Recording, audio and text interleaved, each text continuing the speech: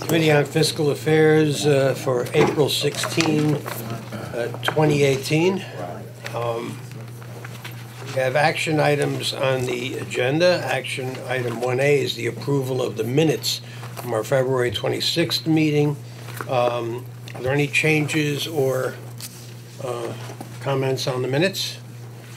Hearing none, I'll move approval. Is there a second? Second. All in favor? Aye. Minutes are approved. I'm going to abstain. Okay.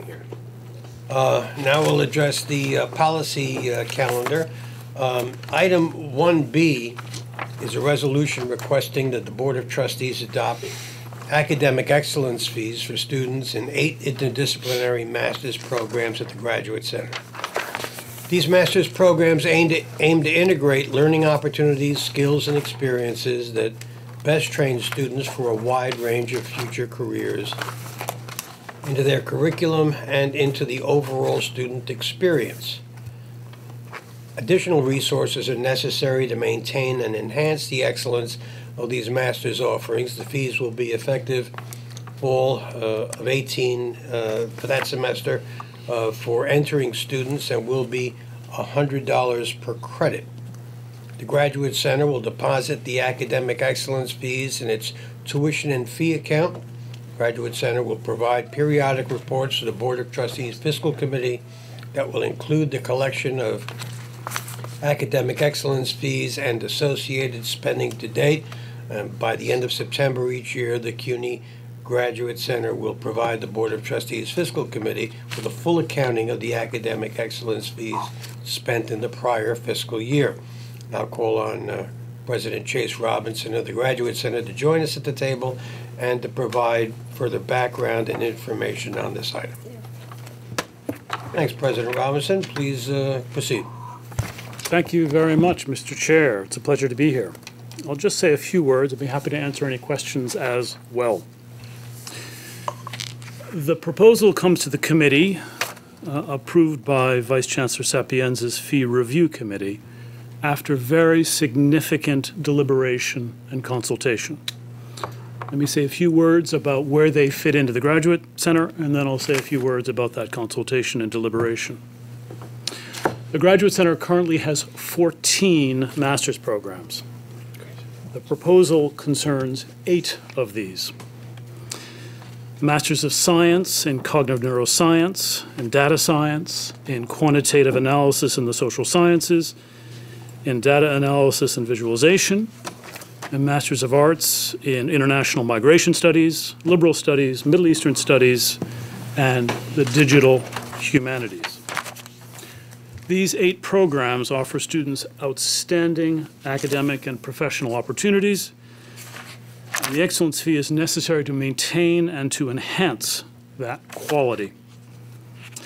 The programs are innovative and interdisciplinary in their vision and curriculum, and they're distinctive within CUNY thanks to our concerted effort to avoid replicating master's programs offered at the campuses.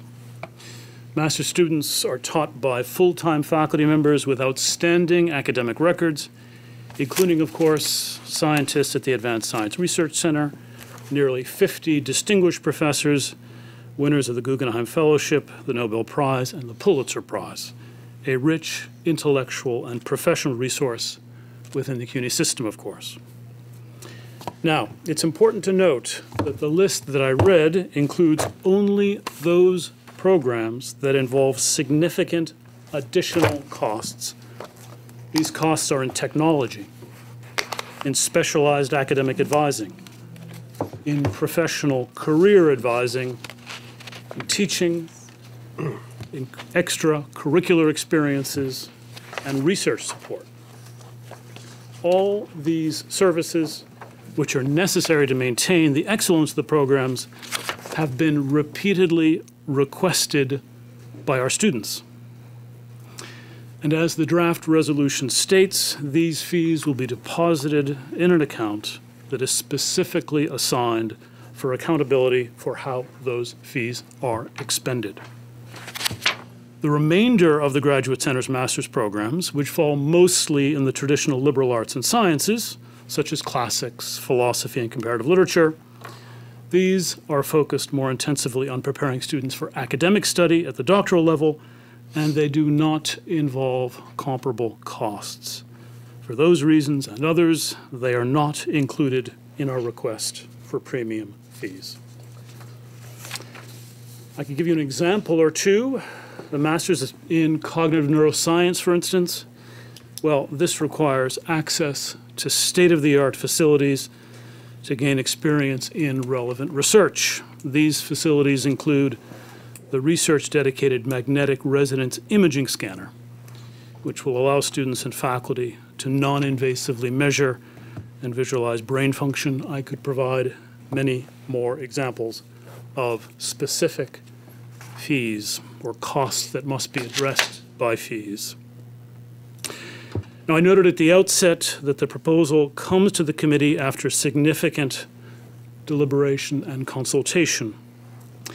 We met with 8 separate committees and groups, some as small as 4 or 5 or 6, some institution-wide, and we met on no fewer than 16 occasions starting in October. These consultations have been valuable and instructive, and the proposal reflects the input that we received. Finally, the Graduate Center takes very seriously its commitment to maintain affordability, and even with these fees, we believe strongly we remain affordable, comparable to our relevant peers. Thank you very much. Thank you, President Robinson. Before discussion, do I have a motion to approve in a second, and then we'll get into discussion? I'll move it. Is there a second? Can we ask a question? Or Of course. Before, After the motion. After the motion and the second. Second. Thank you. Anyone wish to? Trustee Clark? I have a what-if question, and the what-if a student is exceptionally smart, bright, and could fit in one of these categories, but the $100 was a struggle for them. Are there any exceptions? What we are hoping to do as our budget situation normalizes, we introduced last year a number of limited scholarships to our master's programs, and we have plans, provided our budget can account for them, to double or triple the number of scholarships we offer in our master's programs. Those scholarships would include these fees. Thank you. Trustee Kim? so when you give the example of the cognitive neuroscience, it makes very clear why you might need it for that particular field of study. But what about liberal studies? So the Master's in Liberal Studies is undertaking a number of services in order to address students' needs. For instance, we're putting in place specialized career advising. We're putting in place internships. We're putting in place special programs designed to create community and to assist with career networking and advancement. I'd be happy to answer more specific questions, but the main categories as far as MALS is concerned is advising, internships, innovations in curriculum, research funds, and building a professional community. I should say that the executive officer in the MALS program, which enrolls over 300 students, held no fewer than 4 open house sessions in order to consult and received a great deal of feedback, much of it positive for the introduction of these fees, precisely because they would allow her to deliver services our students want. I mean, my only question is, so far the examples you gave seem to be something that should be kind of what a program should provide as a basic service. So does this $100 go to hiring an additional person to counsel on career advancement or internships, or is it more just, I don't know, I haven't quite heard something that says. A bit of background might be useful. The answer to that question is yes. The Graduate Center, as members of this committee will know, was designed and engineered and has a structure and an administrative organization and a student services, all of which are designed to deliver doctoral education. We have moved from a situation in which we had 6 masters to now 14 and more on their way. It is, of course, the case that the career needs of master's students, although they overlap to some extent with doctoral students, particularly in those doctoral programs which are of a professional nature, in the great majority of cases they do not. And so we are working hard, and we've been doing it so far, largely as a result of imposing efficiencies, to provide the same level of support and student services for our master's students that our doctoral students have come to expect. And so in this and in other cases, we're very much responding to student need in a new category of students new to the Graduate Center. Yes, Trustee Conway, and I'm sorry, Do Vice Chairman Schwartz. all of these master's programs that are outlined here have students currently in this term? No. I think 2 or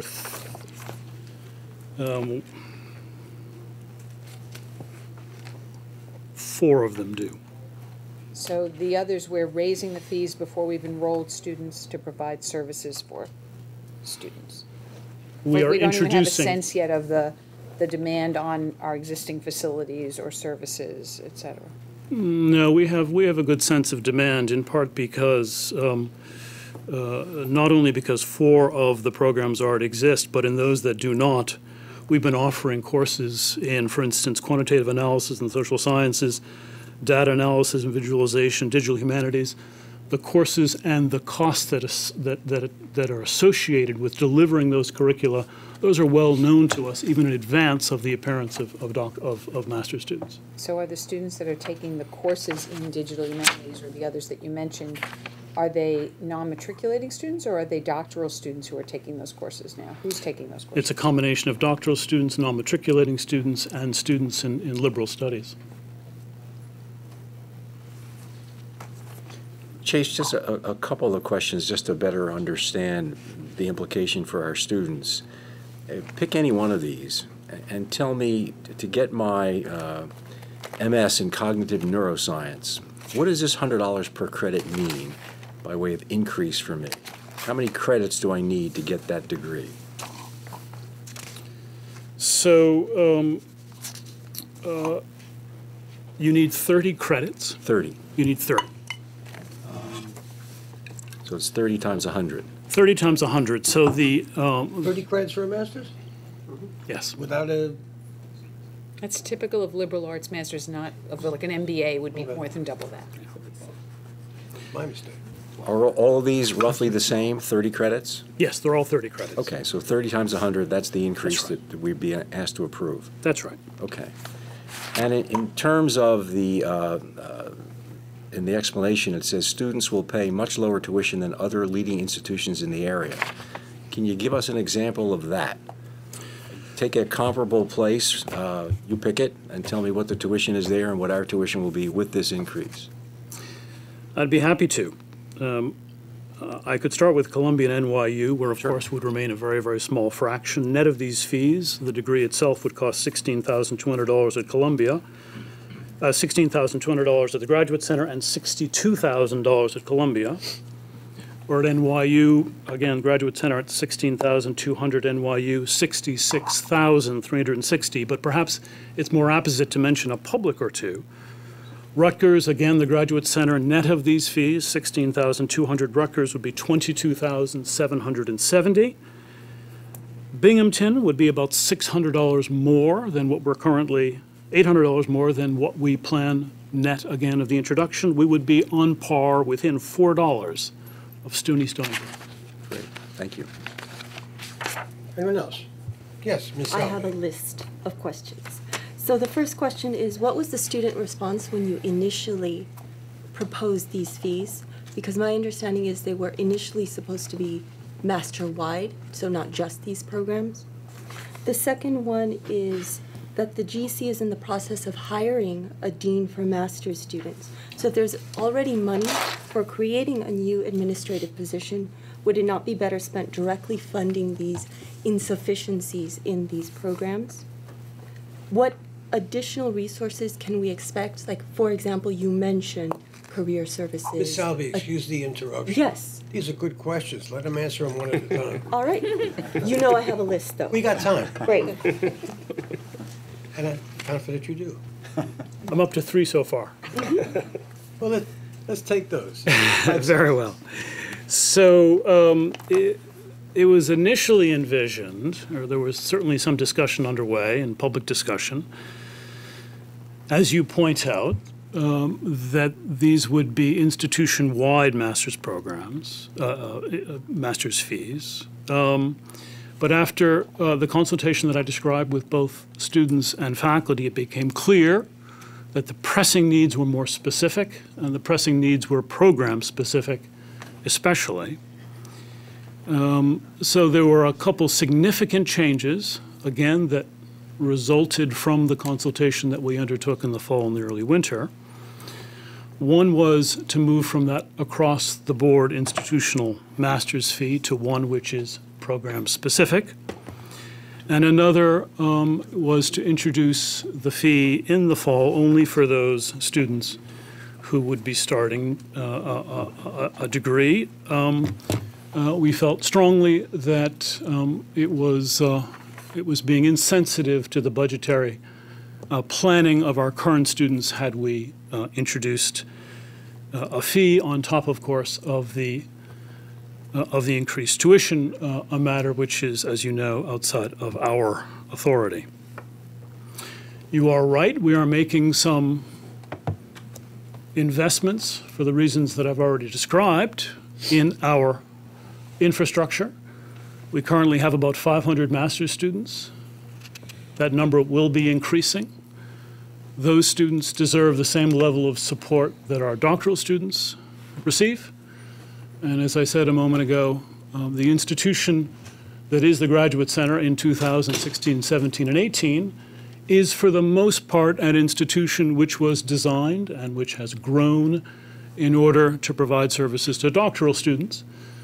So the provost and her deans and the vice presidents, their work, as efficient as it is, has been designed and executed mainly to support that constituency of students, and it strikes us as altogether fair and proper that we make some modest investments, and modest they will be, because after all, there are very considerable efficiencies in admissions, in the registrar, in financial aid, in infrastructure, in all sorts of ways, such that our master's degrees will be affordable and gain from the efficiencies of that base population of doctoral students.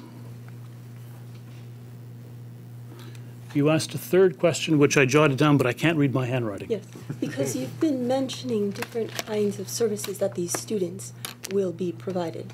Academic advisement, for example, different kinds of workshops, etc. Can you give me a breakdown of exactly how that money will be spent? No. We, in part for the reasons that Kay just mentioned. In some cases, these are costs that have been estimated. We're delighted to see the resolution feature the deposit of the fees so that there is a process in place for reporting to the Board of Trustees, a process that in fact will mirror our own internal budgeting as we ensure that those fees collected are allocated in the most efficient and cost-effective way. So in some cases, some costs, for instance, maintenance of an MRI machine, that is easier to estimate than, for instance, the putting on of professional advising and mentoring, which we'll do in such a way that is, on the one hand, the fee will be program-specific, but we hope to introduce efficiencies such that advisors trained in providing professional support to master's students can be as efficiently deployed as possible. Those costs will become clear over the next year or two, and we'll revisit our use of these fees to ensure that they are very well spent. The reason I'm asking for a breakdown is because when you mentioned the MRI machine, you said that students and faculty would be using this machine. You also talked about infrastructure, such as using the registrar's office, for example. Both of those are things that are not program specific and are specifically designed for the students that are paying the fee. So I'm concerned, especially given the consortial nature of the GC, that those students who are paying the extra $100 per credit are the ones that are bearing the cost, while other people, such as faculty using the MRI machine, or other master's students, or even doctoral students who are in a shared class with MA students, will also be indirectly benefiting. So that's why I'm asking for a specific breakdown of how you specifically intend to use these funds. The shared services, the operating budget, the support that goes to offices at the Graduate Center, offices that deliver services to doctoral students and to master's students, those, as Vice Chancellor Sapienza knows as well as I, are supported through the allocation that the Graduate Center receives. The costs that I've described that are specific to programs will be covered by these fees. It is, of course, the case that as our enrollment of master's students increases, the revenue that is associated with the tuition they will pay, that they will pay will continue to allow us to invest in that shared infrastructure. That is how the costs will be allocated.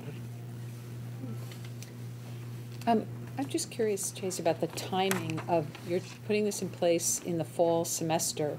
When do we accept students into a graduate program? At what point are we telling them this is the tuition for fall? The vast majority of the deadlines take place in April and May, and they're often extended to June and even July in the case of the MALS program. So there is adequate time to inform incoming students of the revised fees. Oh, and what's the proportionate increase? What's the cost per credit now? I believe it is, well, I have the base tuition cost now. It's $440 a credit, I'm sorry. Now? Now it's $440. So it's going up 25%, right? $100 a credit, roughly, a little less than Right. that. And Is there's, tuition going up or fees? no, this is a fee is per a- credit. Yeah. So it's the equivalent. I mean, if they're paying $440 a credit, now it's going to be $540. So you're calling it tuition? No, I'm He's calling it a fee. But It I'm is a saying- fee. I'm saying, but what the students have to pay, right, if I understand what you're saying, is right now they're paying $440, and they're going to have to be paying $540, That's correct. right? So 20-some-odd% of an increase. And I'm just wondering how many students we've already accepted for the fall who, you know, it may not sound like a lot of money to us, but if a student is planning on spending a year going to school full-time and master's students don't get aid, to now be told after they've made this decision, well, I'm not going to apply anywhere else, I got into CUNY, it's going to cost me X, now to hear I have a 20-some-odd% increase in that cost, that doesn't seem like reasonable timing.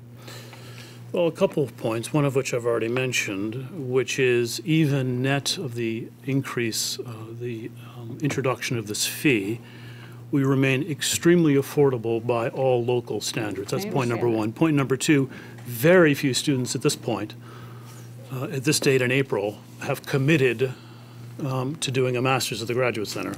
As I said, the majority of the deadlines take place in April and May, and they're often extended to June or July. That's point 1 and 2.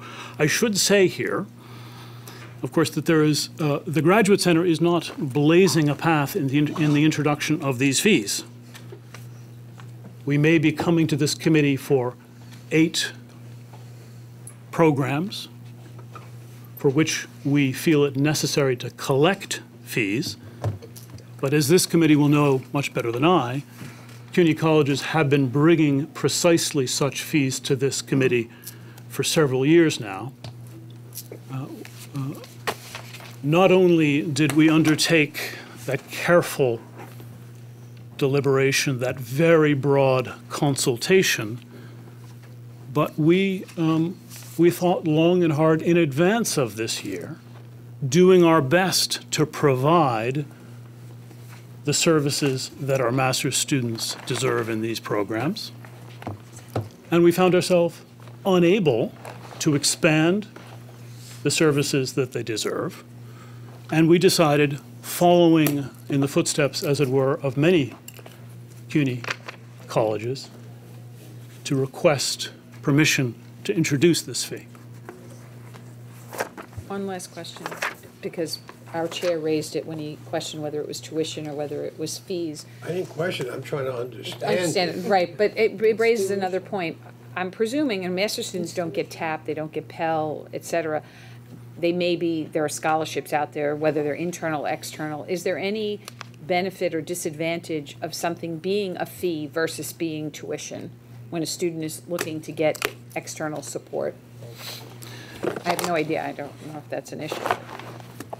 I think it is a source of some considerable comfort and confidence to the faculty and to the executive officers, the directors of the relevant master's programs, that the fees, the disbursement of the fees is so highly restricted such that they are confident that the fees which are generated as a result of this proposal would be spent directly to deliver the services and cover the costs that are specific to those students, unlike, for instance, the fungible case that is tuition income.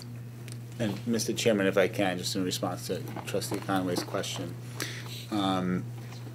the issue that we have with tuition is in New York State, we have to charge the same rate for all degrees. So all MS degrees have to be the same tuition, all MA degrees have to be the same tuition, regardless of whatever discipline it's in. And that was a distinction I was urging in the conversation. So we don't have an option regardless of whether or not there's any other issue for students, right? Thank you for reminding me of that, Matt. So the question is then, I mean, being my first year on the board, so I've seen academic excellence fees being introduced.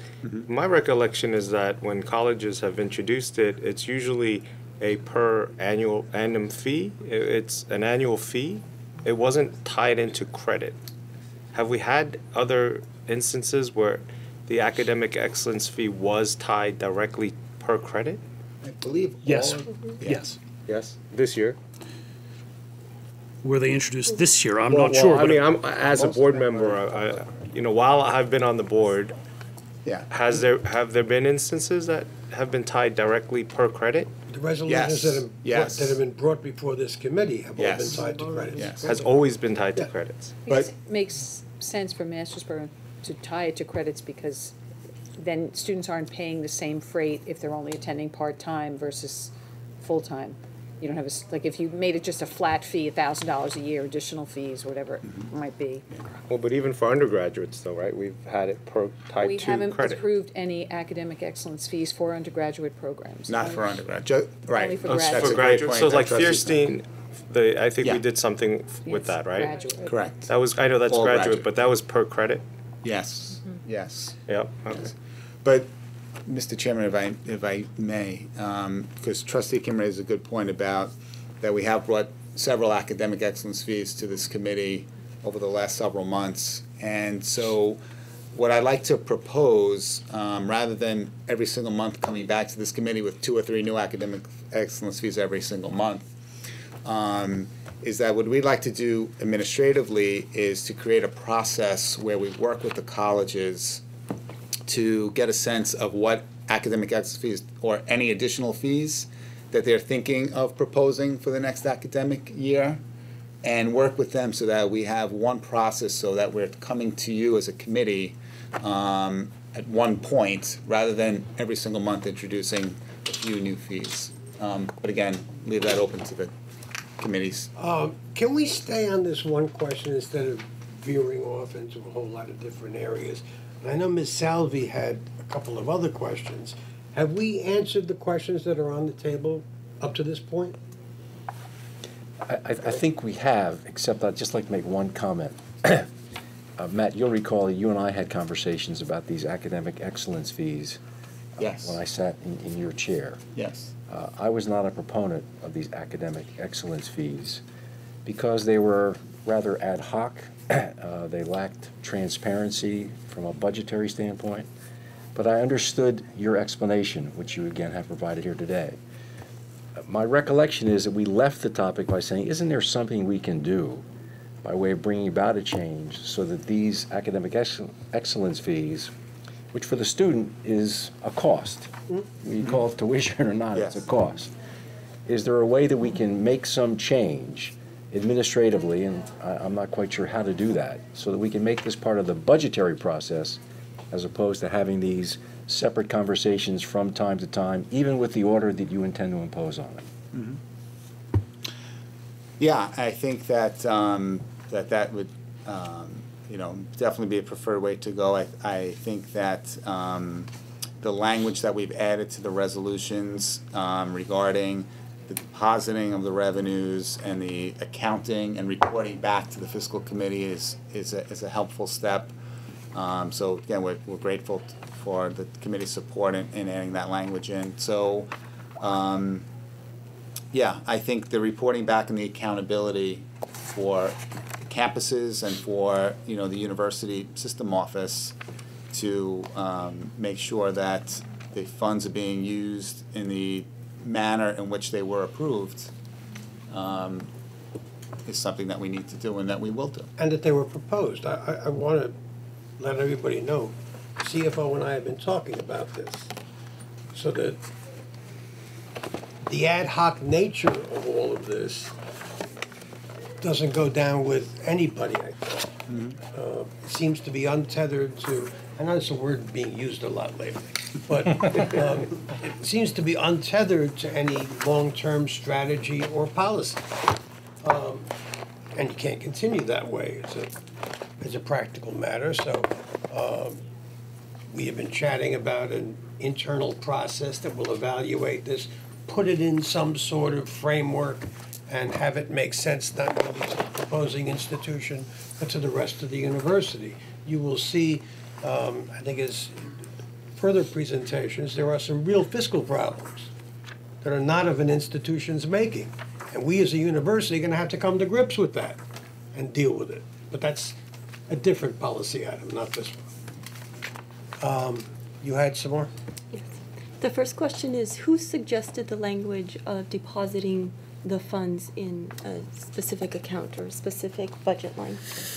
Actually, it was approved when we did this in the early rounds with Baruch. And it seems to be a very, very good way of achieving some accountability. You don't want to approve a fee and then, how was it spent? Well, the way I remember it, that's not good enough. So that's what we're seeking to do here. Is that part of the mechanism that you're describing? Going forward, I can start to expect seeing a separate budget line? The answer is yes. Thank you. Yes. The second question goes back to President Robinson. So I've served on grad council for a number of years, and I remember many of these master's programs being the new resolutions being passed. So I looked up the old proposals. So if we talk about the proposal for QMSS, for example, it says, this program will build on existing graduate center courses in the sociology and educational psychology program and draw on other courses, right? If we look at, I believe this is the MS in cognitive neuroscience, part of the reasoning for creating this MS is said that active full-time tenured or tenure track faculty have a limited number of doctoral students that they can work with, and there's a large deficiency in the number of students of students that are seeking neuroscience. In other words, many of these programs were proposed and approved by Graduate Council on the basis that their number of doctoral students was decreasing, and so we needed master's students to fill those empty seats, that we would be working together. So again, I'm really at a loss to understand how, if it wasn't in the proposal, how we are now seeing the creation of, for example, consultation programs or workshops or training or all of these things that were not in the proposal before for master's students. Well, such language would not go in a proposal that goes to our grad council. As you know, the grad council's authority lies over academic affairs. And so the case that was made in the grad council was an academic case. The reasons that you adduced were true then, they're true now, and they'll be true in the future, which is to say, we have an exceptionally well-qualified faculty. We have deep and broad interest on the part of our students and faculty, not just to teach within their doctoral programs, but to innovate and to offer new master's programs. We've seen that, for instance, in women and gender studies. That was, for many years, a well-represented center with active research and students involved. It found expression as a program, as an incipient program in our Masters of Liberal Studies. Its enrollment, to judge from enrollment within MALS, was robust. And so those who wanted to offer that master's program took a proposal, made the academic case, which in part was based on pre-existing teaching resources, and it prevailed in grad council. And that's precisely the kind of transformation, the emergence of new master's programs that we see. So the fact that specific costs were not enumerated in proposals to our grad council, that really is a separate operation. The last comment that I would like to make is, number one, this adversely affects international students who, in order to keep their F1 and J1 visas, have to meet a certain financial requirement. Number two, I am very strongly opposed to this, and well, any tuition or fee hikes, academic excellence fees, whatever you want to call them. Really, I see them as a workaround for increasing tuition. And the students at the Graduate Center, the master's students that were initially approached and told that there would be a possibility of an academic excellence fee, strongly opposed it and continue to oppose it, even if they are not the ones that are going to be affected. Those incoming students will be. So did grad council. If I may, of course it's the case that we are very sensitive to hardship, be it for students who are paying in-state or those students who are paying out-of-state, including, as you point out, those students who might come from abroad. It might interest this committee, again, in support of our strong argument that even net these fees, we remain very affordable. The cost for the degree for out-of-state students, well, we would be $9,000 less than Rutgers, $3,000 less than Stony Brook, $4,000 less than SUNY Binghamton, and of course, $40,000, $50,000 less than Columbia or NYU. We are very sensitive to hardship. We remain extremely affordable. Okay. Is there any other trustee with a question or comment? If there is none, I guess we're ready to call the question. All in favor? Aye. Aye. Opposed? Nay. Abstaining? I'm abstaining. Policy item carries. Thank you. Thank you very much. Thank you. Policy item 2B consists of two resolutions, both of which are requesting academic excellence fees for certain graduate programs at the City College. In accord with President Boudreau's request, however, we will only be considering the first resolution at this evening's meeting.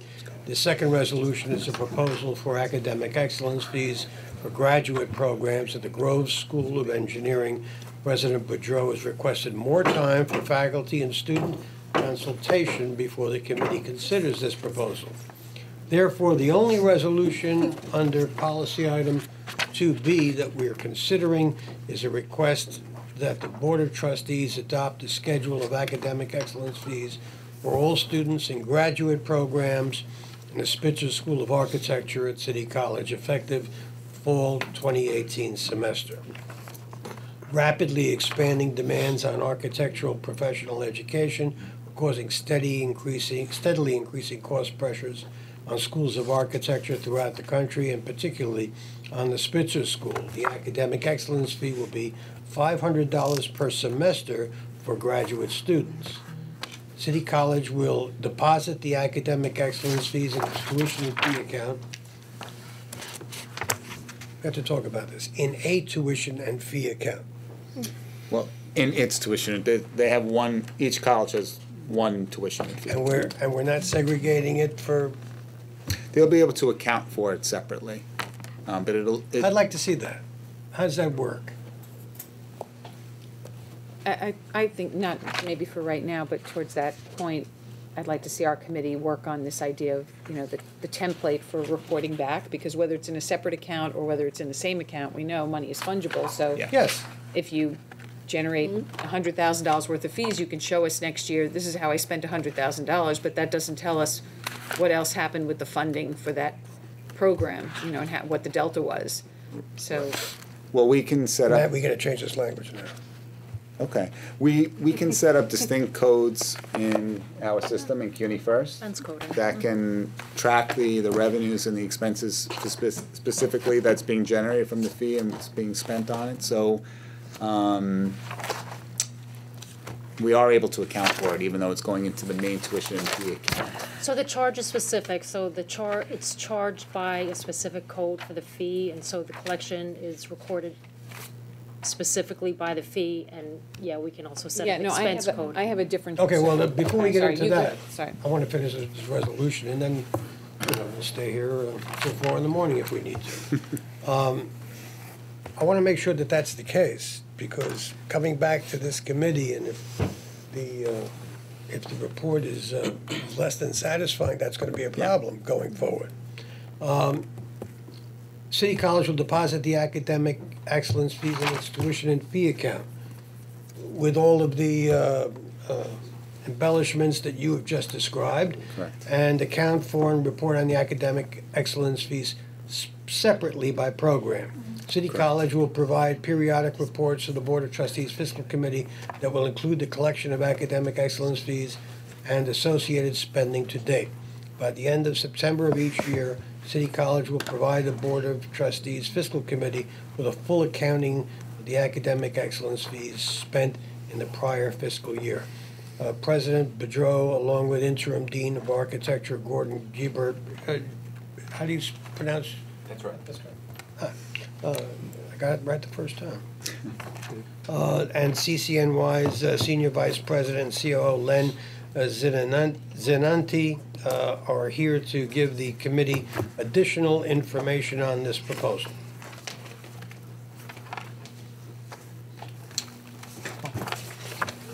Gentlemen, yeah, please join us. So a couple of things on this specific proposal. You have it in front of you. We did 2 consultations with the students, one in the fall, one in the spring.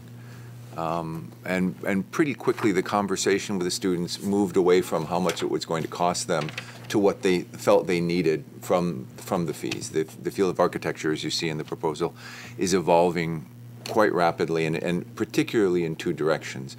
We're starting to bring in experts in studio consultations that are not accounted for in our tax levy budgets. These are not adjuncts or full-time faculty members, but practicing architects, particularly as the students start to work in innovative materials. And the field is moving very quickly in areas of automation, video design, computer-based and digital design, for which we have some facilities, but not adequate facilities. So I think it's safe to say that the bulk of the conversation, once we started talking to the students, was them saying, well, I've wanted to do this, but we don't have the facilities to do this kind of design or that kind of design. We remain the least expensive architectural option in the area. With this fee, we will be $1,500 less expensive, a little more than that than Buffalo State, which is the SUNY's architecture school, cheaper than Amherst, which is about $1,500 more than ours. And then you start getting into Rutgers, we're $3,000 less expensive with this fee than they are. So it continues to be a jewel box at City College. It's a fairly small program. It's a capped program. There are 131 graduate students in this program, 400 undergraduates. So one of the things that make it work is it's run on a studio basis. The students work in studios very closely with faculty members. And what we've been doing over the last couple of years is making those studios larger and larger and larger. And so the second complaint the students have had is that they didn't feel they were getting as much critical attention from faculty members. And so this would be an opportunity to keep the studios either the size that they're at or make them smaller. And we think this is necessary to keep what is an excellent program competitive. Would you like to add something? Nothing to add at this point. Okay. Trustee Conway, Trustee Kim, Trustee Clark. You mentioned Buffalo, and I didn't look beforehand, so shame on me, but don't we have an architecture program at New York City College of Technology? We do have an architecture program there, but it is not an accredited program. It's a 4-year program. It's open admissions, and it doesn't have nearly the needs and the demands on it that we have as a professional program with accreditation requirements and other professional requirements. One of the things that drives some of our particular cost structure is accreditation, and so we've been in a pretty thorough hiring freeze for the last 2 years on campus to deal with fiscal realities. And one of the big differences or exceptions to that is in our professional programs that are accredited, we'll get, despite your fiscal situation, you must hire 2 or 3 or 4 people in these positions. So it drives costs up in the program. I should also point out there are 3 disciplines involved. There's architecture, which is the lion's share of the students, 2 degrees, a professional degree and a post-professional degree. There's also landscape architecture, again, a professional degree, 3 years, and a post-professional degree, and then urban design. So we talk about it generically as architecture, but it's actually 3 very separate and very important disciplines. Trustee Kim? So in this case, it's more of a comment, but going back to Matt, what you said previously about wrapping all these excellence fees into one package. The difference between this presentation, first of all, is that it's $500 per semester. It's not tied to credit, so then it doesn't seem that we're trying to backdoor a tuition hike on the students. That's number one. Number two, specifically, it lays out exactly what it's being used for. President Robinson beforehand came in, and I think when you put 8 majors that are very distinct and say it's $100 per credit for each of these, because our analysis is that each one of these 8 different majors requires that without a full explanation on each major, it's kind of unfair to ask the board to say blanket-wise, yes, this is what we're going to give you for all 8 majors. He gave a great example about cognitive neuroscience, but his liberal studies explanation, I didn't think warranted the increase. So it can't, if you're going to do it, I think it should be done in this form where it's very clear what the money is being used for, and it's explained specifically 1, 2, 3, and based on the conversation with the students. That's what I'd like to see if you are going to create a package, that every resolution comes in this format, not the previous format. Got it. Thank Trustee you. Kim, your point is well taken, which is the reason why we have agreed on putting together a process Right. where this is all got to go through one framework and be presented to the committee and to the board accordingly. Trustee Clark. Yeah, I just want to expand on what Trustee Kim has said. I would like very much to understand when somebody come in with a comparison of what is paid at Rutgers, what is paid at this one, what is paid at the next one. It means nothing to me as a trustee, knowing the investment that our state make in our colleges, what our city invest in our colleges, and I think we're sometimes apples and oranges we're measuring. I don't know any qualified, well, I should take that back, but most of our students who come to CUNY, I don't think they're aspiring to go to Rutgers. I don't think they're aspiring to go to Buffalo. Nor should they. Nor should they. Nor should they. So I think we need to concentrate on what is CUNY, what we need to do, and what kind of investment need to be made, rather than going through the back door of increasing tuition. Because that's what it is to me, and as chair of student affairs, it is kind of pushing me the wrong direction. I want to be able to cooperate. I want to be able to explain to students how and why. But then when you tell me Rutgers is doing this and this college is doing that, has nothing to do with New York or with CUNY. And I just want to be able to understand that if I'm going to make an ask and a push, we know what we're pushing for. Anyone else? Yes, Trustee Schwartz. I just want to understand the numbers from the student's perspective and then against what you identify here as the intended uses for the additional monies. So it's $500 per semester, as Trustee Kim pointed out, times how many students and therefore how much money? So as Dean Giebert said, there are 3 separate programs. So it's 131 students, so $131,000 a year. And that's going to cover all these things that you say you want to do. It will help us do something in each one of those realms. It's going to help you, but it's Yes. not going to cover it. Just so you understand that, Trustee Kim. Because from my perspective, these are additional costs, whether you call them excellence fees per credit, excellence fees per semester, they're additional costs for our students. That's not to say that we shouldn't entertain them, but from a budgetary standpoint, which is my next question, there's just a lack of transparency about all this that has bothered me from the moment I faced my first academic excellence fee, whether per credit or per semester. So in the whereas in this resolution, in the third paragraph, it says the current tuition generated by the Spitzer School of Architecture is not enough to cover programmatic costs. I don't doubt that. Yeah. Tell me what's the delta? How short are you? There's a $3 million difference between tuition revenues in the Spitzer School and the budget of the Spitzer School. And that's something that, we have 3 programs in our college with that kind of a delta. The delta in engineering is $12 million. And in the sciences, sciences is about $3 million. It's about $1.5 million in architecture. So that's the delta for the program as it's currently run.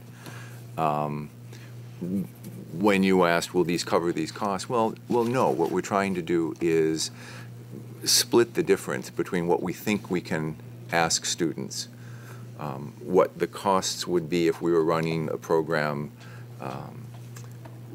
where the budget was no object, and what we think their needs are. I want to say something about this program. It's a boutique, curated program. If you put a red dot on a map of New York with every building that a Spitzer School graduate had influenced, it would be a sea of red. This produces architects that have built New York City. If you go into their beautiful new building, they've got fantastic space, they've got great gallery space, but increasingly since it was built, the technological needs have not kept up with the facilities. So if we said start and design this program from the top, we would probably invest $10 million in technology in the school. The money that we're asking for will allow us year in and year out to make a difference, and we'll look for other sources of support for these exact same kind of things. Well, that's what I was going to say. I mean, you come here, and I accept you come here in good faith, and you need this money for these particular items, and if this question gets called, I'm going to be in support of it. But I would urge you, and you're new to now being responsible up there, these differences between your costs of a program and your budget have to be recognized and resolved. Yes. And it's not going to get resolved by academic excellence fees. So you've got to think through a budgetary process up there where maybe we can be helpful or not, where you can bridge this gap, because if you can't, then you have to ask yourself, is this question affordable by us any longer? Right. If I can answer broadly, coming into the job and looking at the fiscal realities of the school, one of the things we looked at very, very early on was the cost of educating our students. And not surprisingly, you look at the liberal arts programs in our schools, and most of them generate $1 million or $2 million over their budget. The school that I'm familiar with, the Colin Powell School, would generate about $3 million in tuition over budget share. The financial model we had been following for about 5 years was if you lost enrollment, you would lose budget share. And so the way that played out is engineering and not so much architecture because it was capped, was adding students because they could. And every student cost twice as much as they were paying in tuition revenue.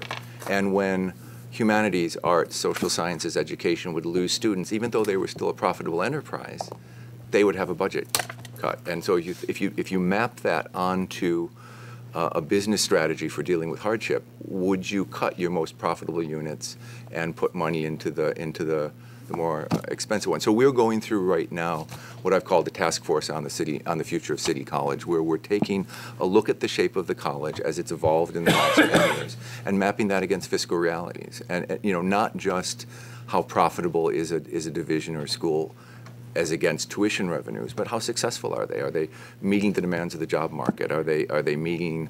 Are they getting grants? Are faculty getting grants? Are they making an impact on the social sphere? So there is a longer-term plan to look at the size of City College and think about what the different units cost. And we haven't really done that in a very long time. And there are other things that we must do. We're in the process of revamping our philanthropic operation, and with already some pretty good success, and talking to the board of the foundation about not just allocating scholarships, but using some of the unrestricted resources to make an investment in the operation expense. So I think we look at all 3 or 4 of these different things and come at with what has been about a pretty stable $8-9 million deficit for the last 5 years that has been patched up by some philanthropic spending and some Kutra distribution, but really has existed as a pretty stable part of our existence. So I take the point, and it's one of my most important tasks. And this is what I was alluding to previously during President Robinson's presentation, that we're going to have to come to grips with some larger issues here, the dimensions of which are much larger, way bigger. Yeah. A lot more full of impact than what we're discussing here on these. Right. Yes, Ms. Salvi, and then Professor Bazzani. I wanted to second and third what Trustee Kim and Clark had said before about the formatting and the addition. Like, that's very helpful, and I do appreciate the breakdown of knowing exactly where these fees would go. You did, however, mention that when you were consulting with students, they quickly moved from how much to what services they wanted. So could you tell us a little bit more about how many consultations you had with students, who you consulted with, for example, the SGA, and also if you have any letters of support or anything that students said demonstrating that they support this initiative? So there were 2 consultations, one in the fall semester, one in the spring semester. It was with the graduate student community of the Spitzer School. So not the SGA, although there are SGA representatives among those graduate students. Okay. Dean Giebert conducted the consultation, so I'll ask him to tell you some of the specifics of what was said there. Thank you. The students were notified that we had a very important issue to discuss. The buzz around the school was tuition, and in fact, the attendance was fairly low, as is almost always the case with these bodies. Slide. The discussion was pretty spirited because it moved immediately from, well, here's what we need. And in fact, some of the things that you see there in the resolution, the specifics came out of the first consultation. Had a subsequent consultation, fewer people showed up. Again, they wanted to discuss what we would do with the money. I think transparency is a constant theme as well. And I must say the same with the faculty. Faculty a little less specific about what's needed because we all discuss this ad infinitum month after month. But it was seen as a necessary step, in order for us to keep our standing, to keep our accreditation, and to really serve the students as professionals as we need to serve them. Would any of, since you're talking especially number 1 and 2, supplement regular full-time and adjunct courses with specialists, maintain and reduce section sizes, does that translate to faculty hires at all? Or it's Not because of full-time. We must remember that the New York City is the design capital of the world. Probably more design is done in this city than any other city in the world. There are many, many professionals who are very eager to come to design schools such as ours and spend 6 hours a week, 4 hours a week, less or sometimes more, as adjuncts mostly, and to become specialists. And we try to rotate them so that we bring the freshest possible knowledge back into the classroom for our students. And kind of hidden agenda is it's enhances the networking. Many of those folks that come into the classes get to know our students and end up hiring our students, which of course is very beneficial for both parties. Professor Verzani. I find the numbers between this and the engineering school a bit confusing, and maybe you can walk me through it, unless you've already done it, because I came late. The engineering school proposal is $250 per student per semester, yet there's a $12 million deficit, as mentioned, and the architecture students, it's $500 per student per semester, and yet there's a $3 million deficit. One generates more money, the architecture about $420K, the other one about $250K. They both seem inadequate, both those numbers, to address what you're saying you're going to do, and I'm curious how you came up with these numbers, especially in light of your comment about what the market may bear, because you also mentioned the median salaries are higher for engineers than for architects. So first of all, to be clear, we've pulled the engineering proposal off the table. We're only dealing with the architecture proposal. And it was pulled for a further consultation. I will ask President Boudreau to address that after we've done this. Okay, all right. And so, you know, the way an excellence fee is structured, the rules that attach to it, you're not really able to use an excellence fee to plug a budget hole. It's not what it's intended to do. An excellence fee is designed to enhance a program by doing things that you're not currently able to do fiscally. And in fact, this was a part of the conversation we had both with faculty and students. Despite these college-wide deficits, you can't say to a group of students, we're going to charge an excellence fee and make your program excellent as a way of paying the central administration of the college back from the debt. So we are left with, in the engineering school, and I can talk about that in a little bit later, a smaller excellence fee that conforms to the rules of an excellence fee. What enhancements do they need? And I can talk about that. And the same with architecture.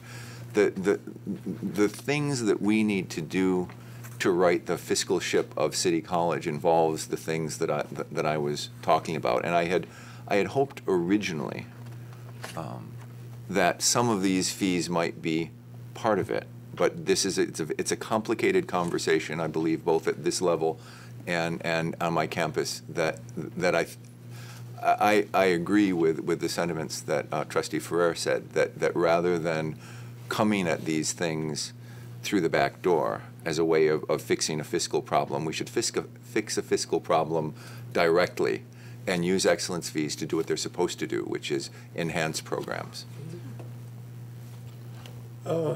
Before, Of course. Is there anyone else? Okay, Ms. Alvey.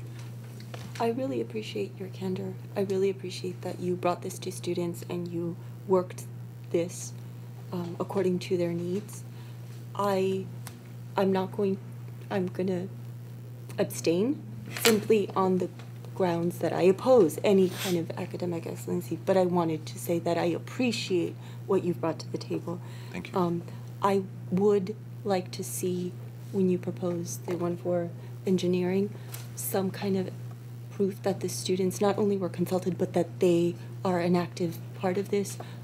The only time that I ever approved an academic excellence fee, they had brought a letter signed by the students, but I personally would like to seek some kind of evidence that students are actually in favor of this. Yes. So, thank you very much. Trustee Conway? President Boudreau, you mentioned the rules surrounding academic excellence fees, and on that point, I just want to ask the chair, perhaps, as part of this process, to sort of outline what's going to happen with academic excellence fees, that we make that clear, because my understanding is when both of these resolutions were originally drafted at City College, they were in fact not called academic excellence fees, they were called program premium fees. Correct. And in fact, there was a belief among the faculty, because they did not specify the funds would go directly back to the specific programs, that they were an attempt to plug a budget gap, which I don't fault you on. As a business person, you've got to plug that somehow. Right. But I just think we need to clarify that as well going forward. That's why we have had the conversations we have had in this meeting up to the moment. And I'm sure that the administration is taking it very seriously.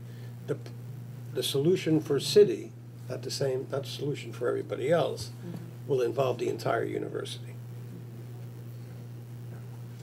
And a point of clarification maybe for Senior Vice Chancellor Sapienza. When we mentioned before our inability to change tuition unless we do it across the board, you clarified the accreditation issue in terms of engine or architecture here versus architecture at New York City Tech.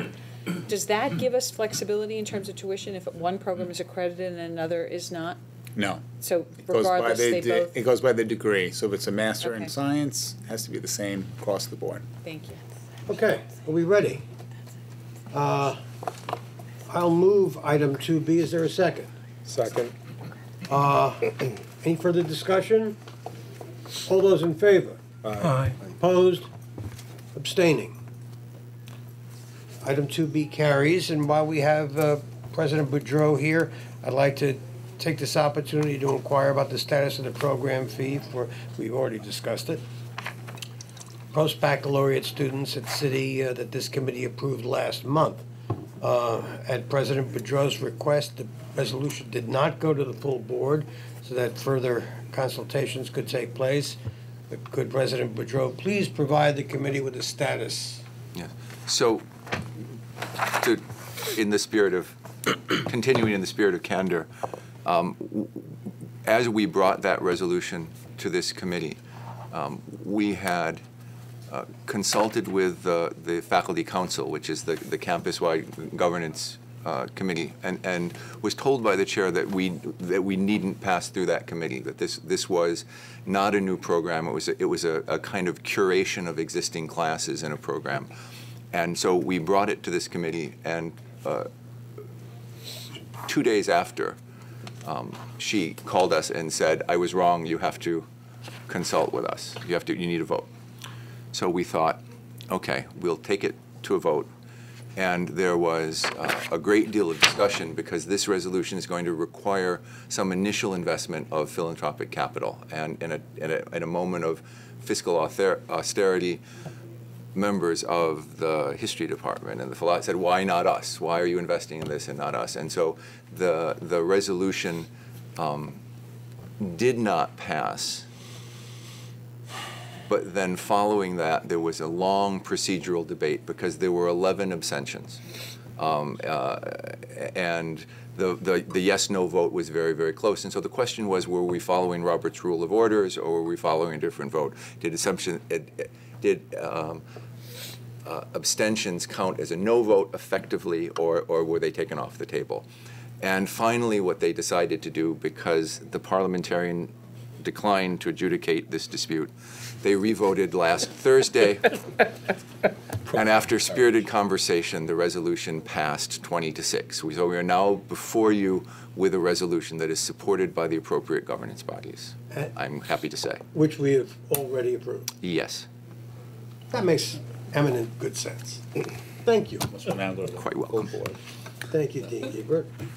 Thanks so much. Okay.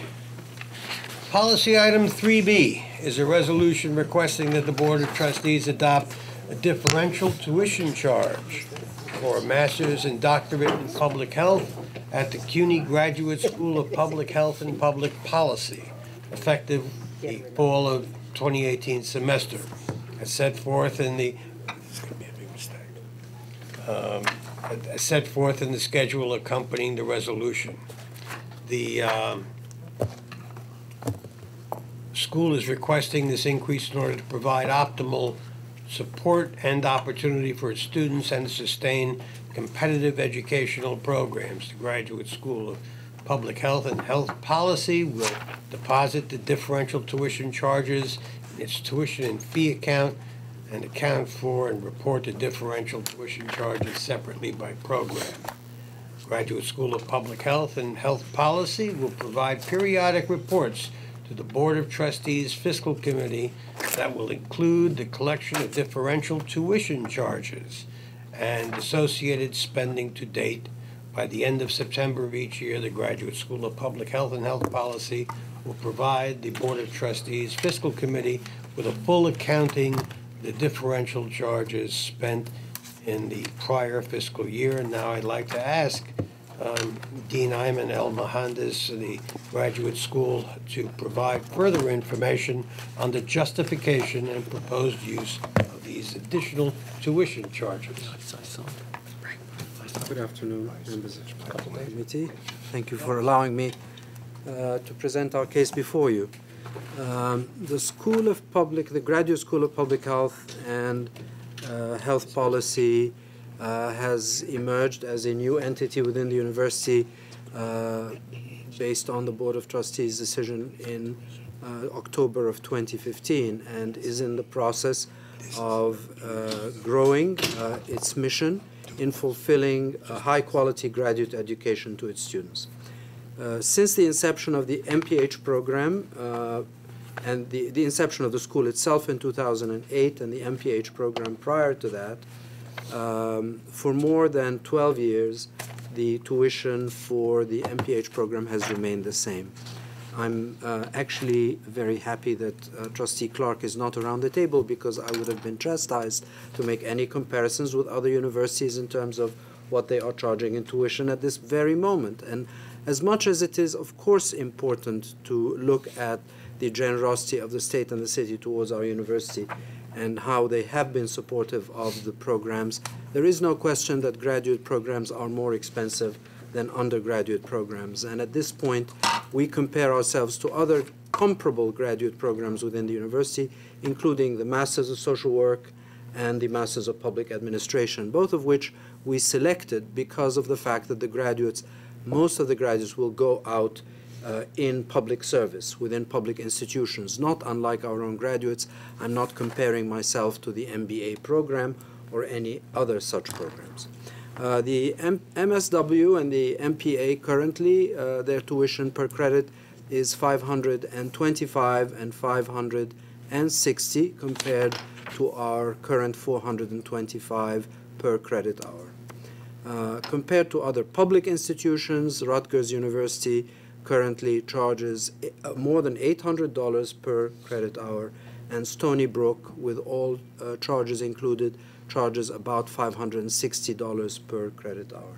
So we feel like, compared to public institutions within our geographical location, we are comparable. There are essential components in what we do. Yes, sir. Can we just, so our present tuition per credit is what, and what are you proposing it be increased to? We are currently proposing a gradual increase in tuition over 3 years. And the reason we chose this approach is not to penalize actual students with a sudden and unanticipated increase. So we are increasing our tuition by $25 the first year, $50 the second year, and $75 the third year to reach a maximum increase of $150 per credit.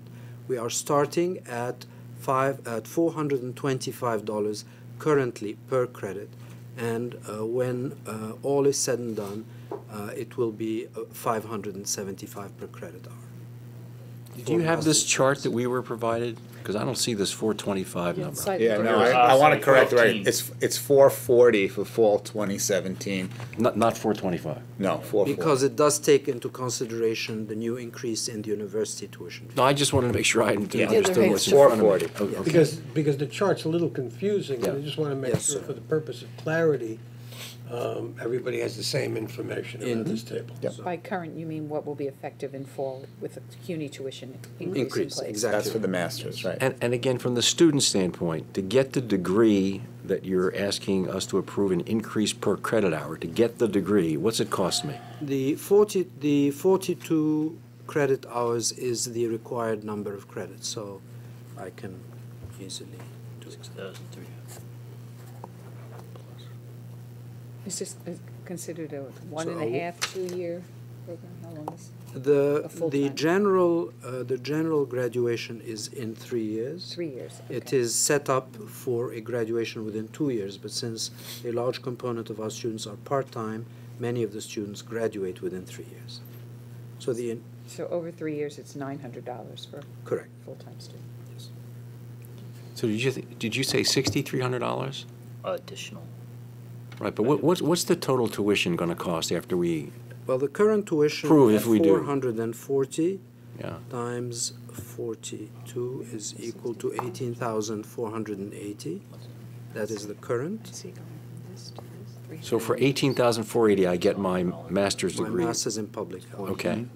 And we're going to increase it The to, first increase for the first year is 25 times 25. What's it total out to? Maybe that would be more, 18,480. no, but what is the increase total? That's, he's about to tell us, yeah. I will give you that in a second, please.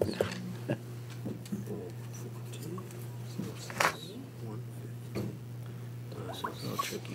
It says $6,740 extra over the next 3 years. Okay, so we're getting up to about $25,000, right? Okay. Okay, thank you. Anyone else?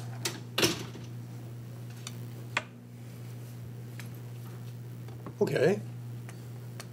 I'll just a question. Do you have a model for how this will impact enrollment? Well, we're currently very fortunate in the fact that our current enrollment is increasing exponentially over the past year. The first year was, getting our house in order.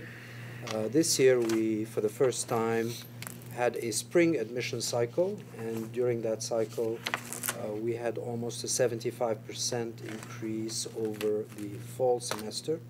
And at the current moment, compared to last year, we have 685 applicants compared to 530 applicants last year.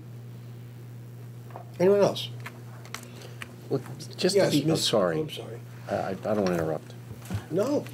you never- Just to be clear, Matt, what we're being asked to do here is to approve a new tuition, correct? Correct, differential tuition rate, correct. And we're not constrained by, if I'm reading the whereas clauses correctly, we're not constrained by 6206 Because there's no other. because there is no other comparable to look at. There is no other, right, this is the only Master of Public Health and the only doctorate in Okay. public health, correct. So That's then, correct. maybe you've done this, and I don't want to belabor the point much, but can you tell us, since we've been asked to approve a tuition, what's the basis upon which you're setting this tuition?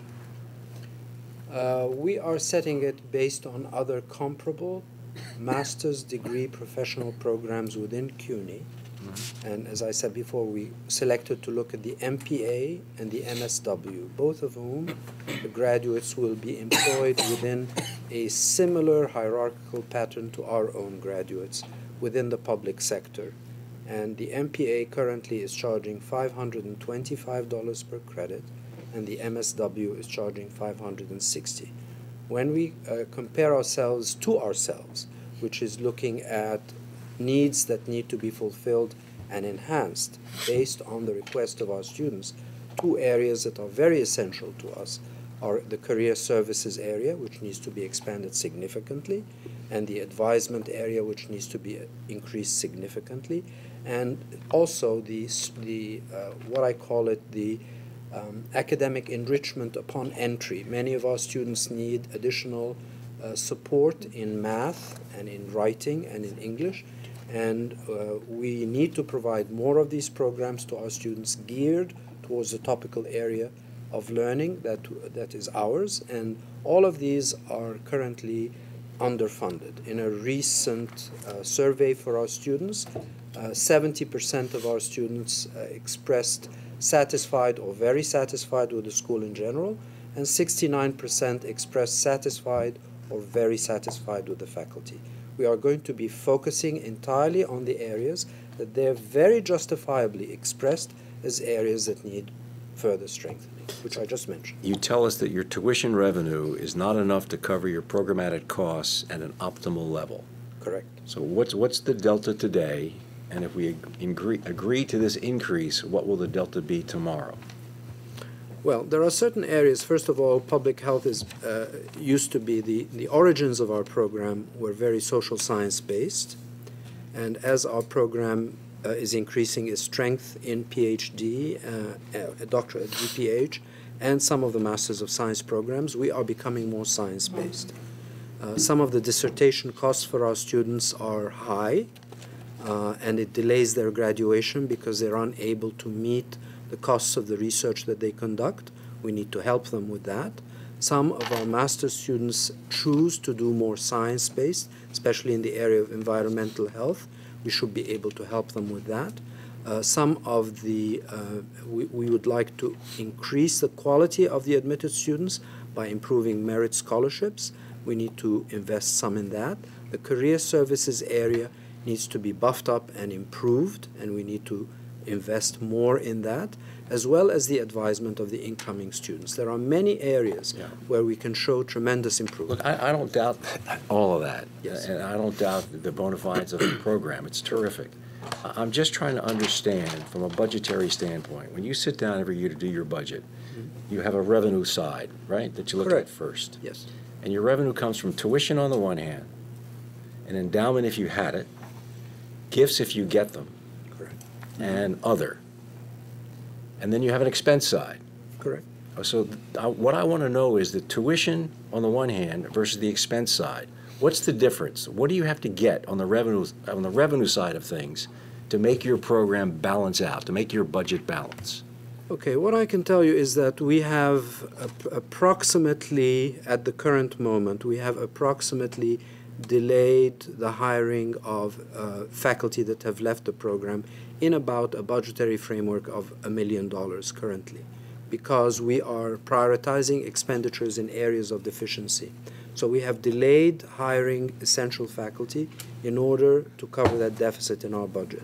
If you want to know exactly, last year we collected in tuition about $3.6 million, and our expenditures, our total budget is about $10.2 million. So the tuition currently represents about less than 30, about 30. Okay, so how are you filling that hole today between 3.6 and 10.2?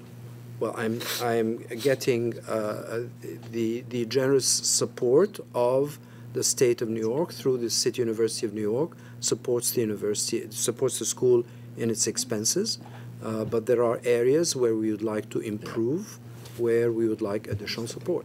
This is not directed at you. It just begs a much larger question about charitable giving, where we're going to try and raise money and for what, as well as how we present our budget. But I appreciate the answer. Thank you. But no, just to respond to that, because in all fairness, Salvi's been waiting. yeah, we are a very new school. We were established in October 15, and so, no, but your point is well taken.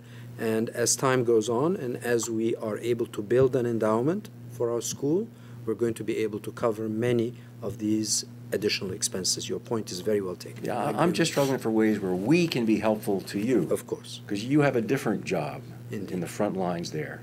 Yes. Okay. Ms. Salvi? My question is, besides the survey that you did, when were students consulted about The these services? students have consulted in 3 consecutive meetings with the Graduate Public School, the Public Health Association membership. The president, the secretary, and the members of the association were consulted. And I can tell you that the last time We rallied them for another meeting to make sure that they knew that we're presenting this request. They said, oh, we thought you had done that already. So we have discussed it with them very, very extensively. And they support it? They understand very well the need for it, yes. They support it? They support it, yes. They'll be gone. Do you have some kind of letter from them or anything that shows that they support it? I wasn't requested to present such material, but it is possible to present it, yes. I would like that then at the public Absolutely. hearing or at... Absolutely, we can certainly support that. Trustee Conway. This goes to, I think, the direction that maybe Barry was going, or at least it's the way my mind has been working, having heard various different presentations, not just yours, but City College, the Graduate Center, et cetera. It seems like, and I know there's no clear formula, but we hear what graduates potentially earn, we hear what market demand is, we hear, what we think about enrollment, though enrollment training doesn't, to John's question of, is there a tipping point when we lose enrollment?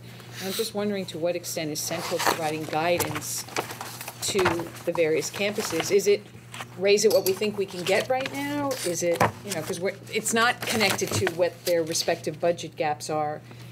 There is some connection to what the market is. We're kind of always trying to be just where the lowest public is in our vicinity, but what are we doing in terms of the bigger picture and looking at these? Yeah.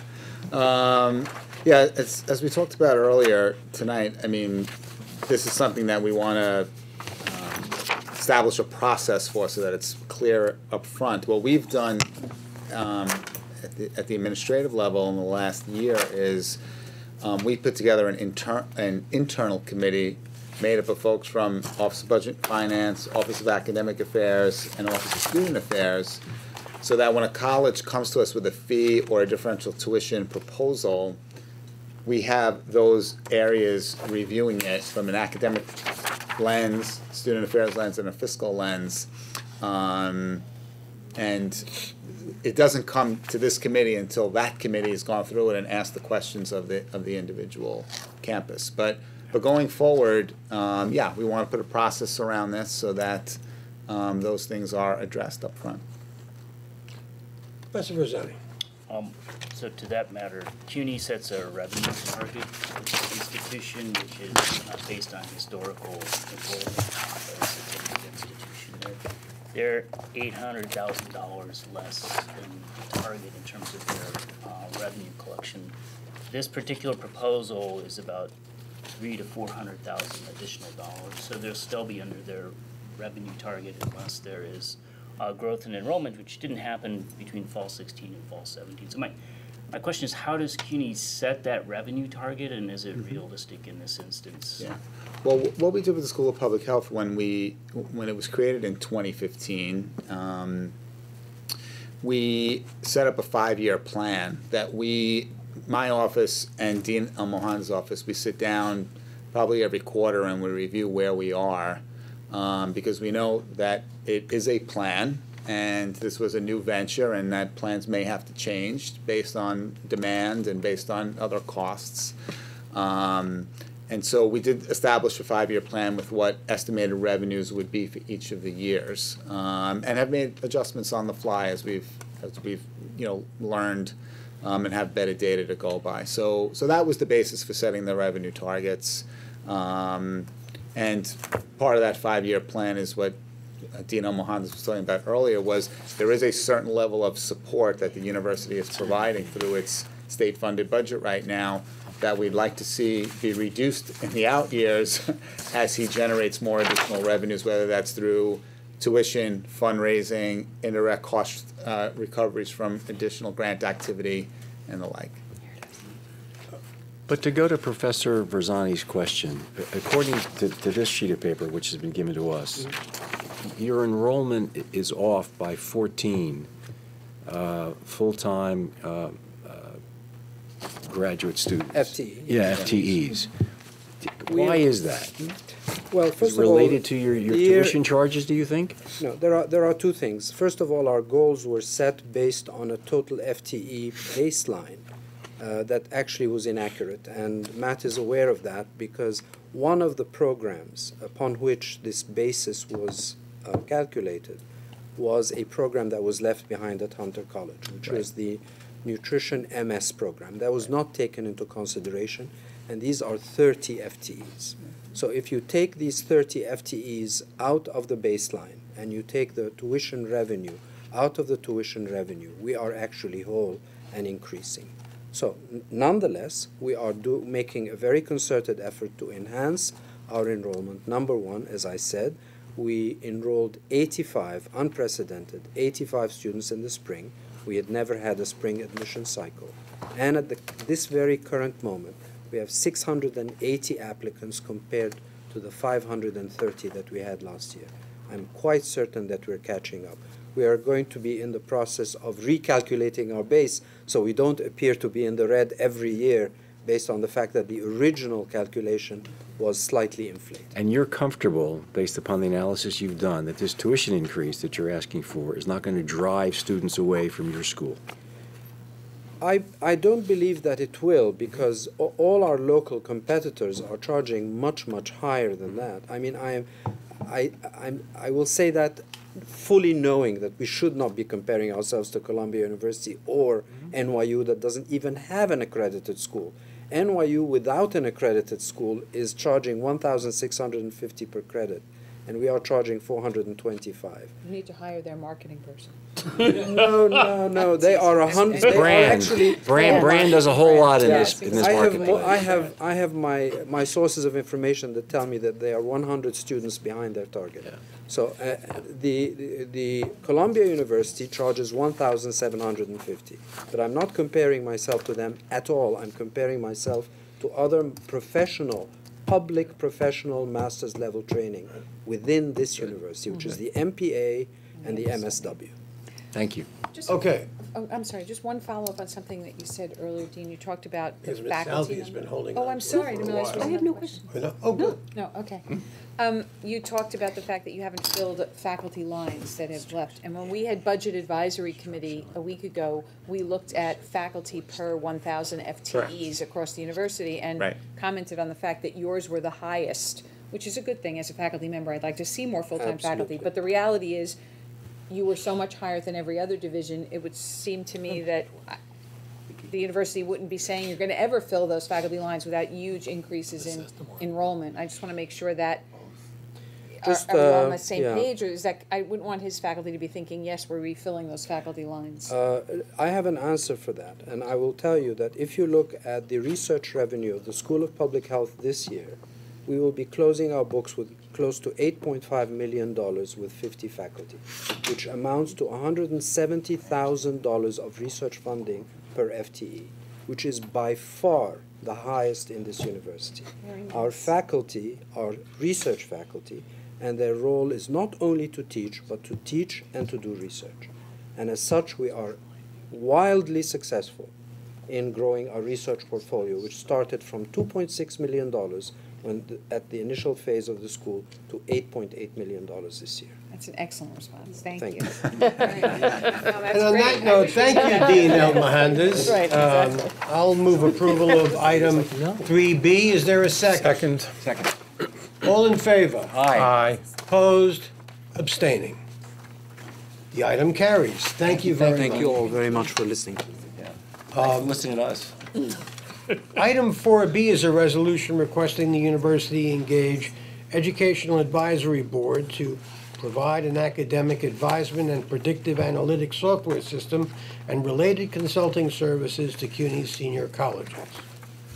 The contract is being awarded after a public advertisement and timely submission, sealed proposals pursuant to law and university regulations. The contract term shall be 5 years and shall not exceed an aggregate of $10,851,000 over the contract term. This predictive analytics software system is a comprehensive software and consulting services solution that encompasses academic advisement, caseload management, predictive analytics, early warning, student communications tools, student-facing mobile application for student onboarding and and support resources. And now I'll call on Executive Vice Chancellor Vita Rabinovitz to provide the committee with further information on this item. Thank you. I'd like to invite my associate, Associate Provost Robert Maruga. Colleagues, we have been interested in procuring this product for over 2 years.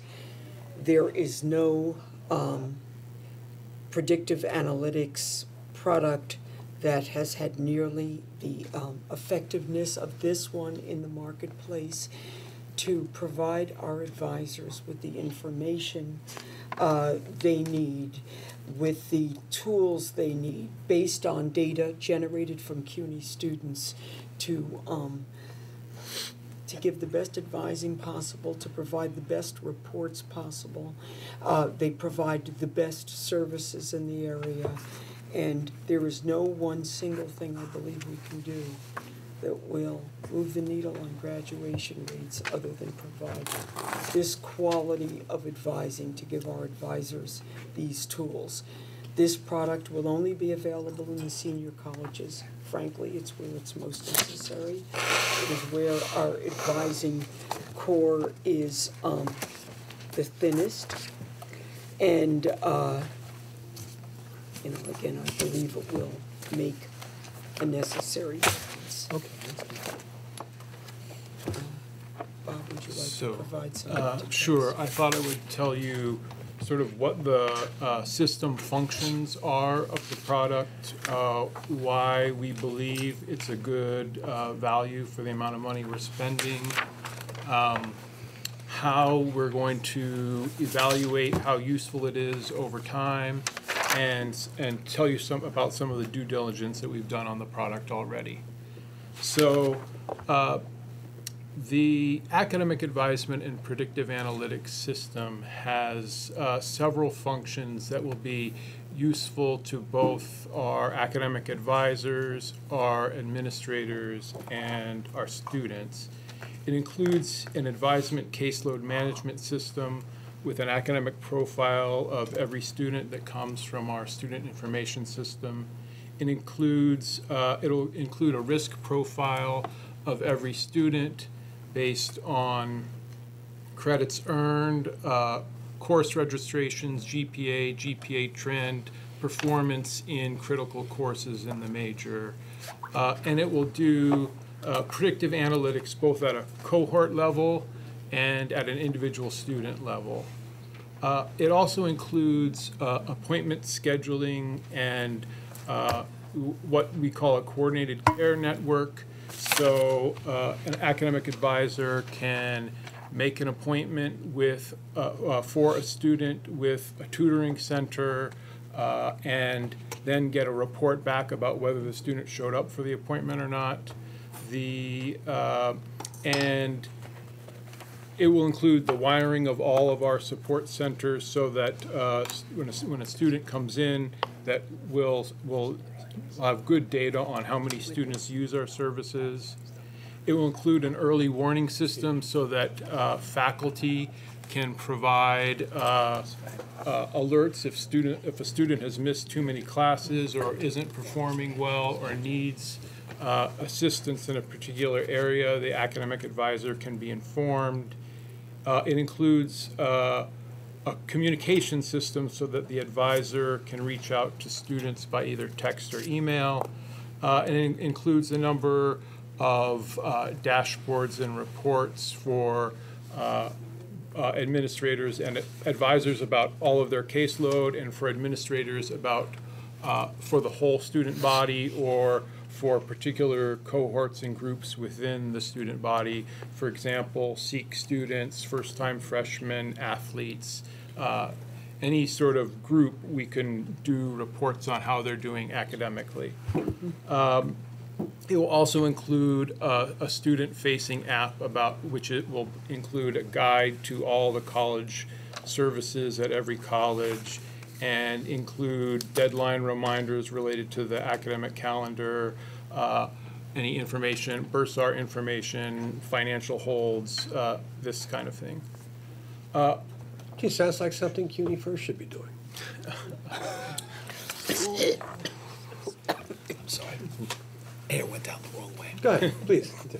So that doesn't require For $2 million a year, $2.2 million a year, we think this is a pretty good investment. We spend at the 12 senior colleges, we spend about $50 million on academic support every year.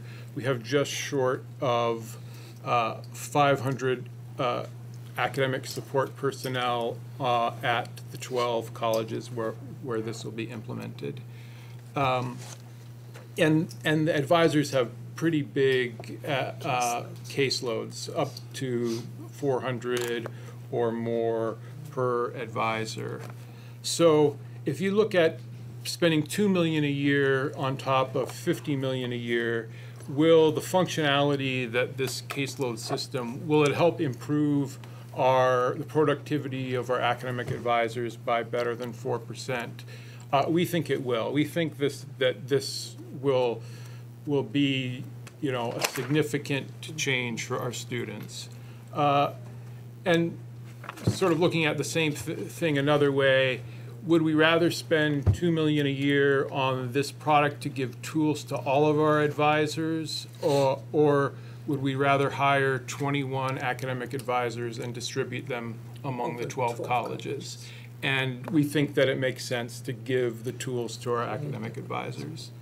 And finally, if we improve, just improving retention by 330 students a year would allow us to keep tuition for the product. So overall, we think that it's a pretty good investment.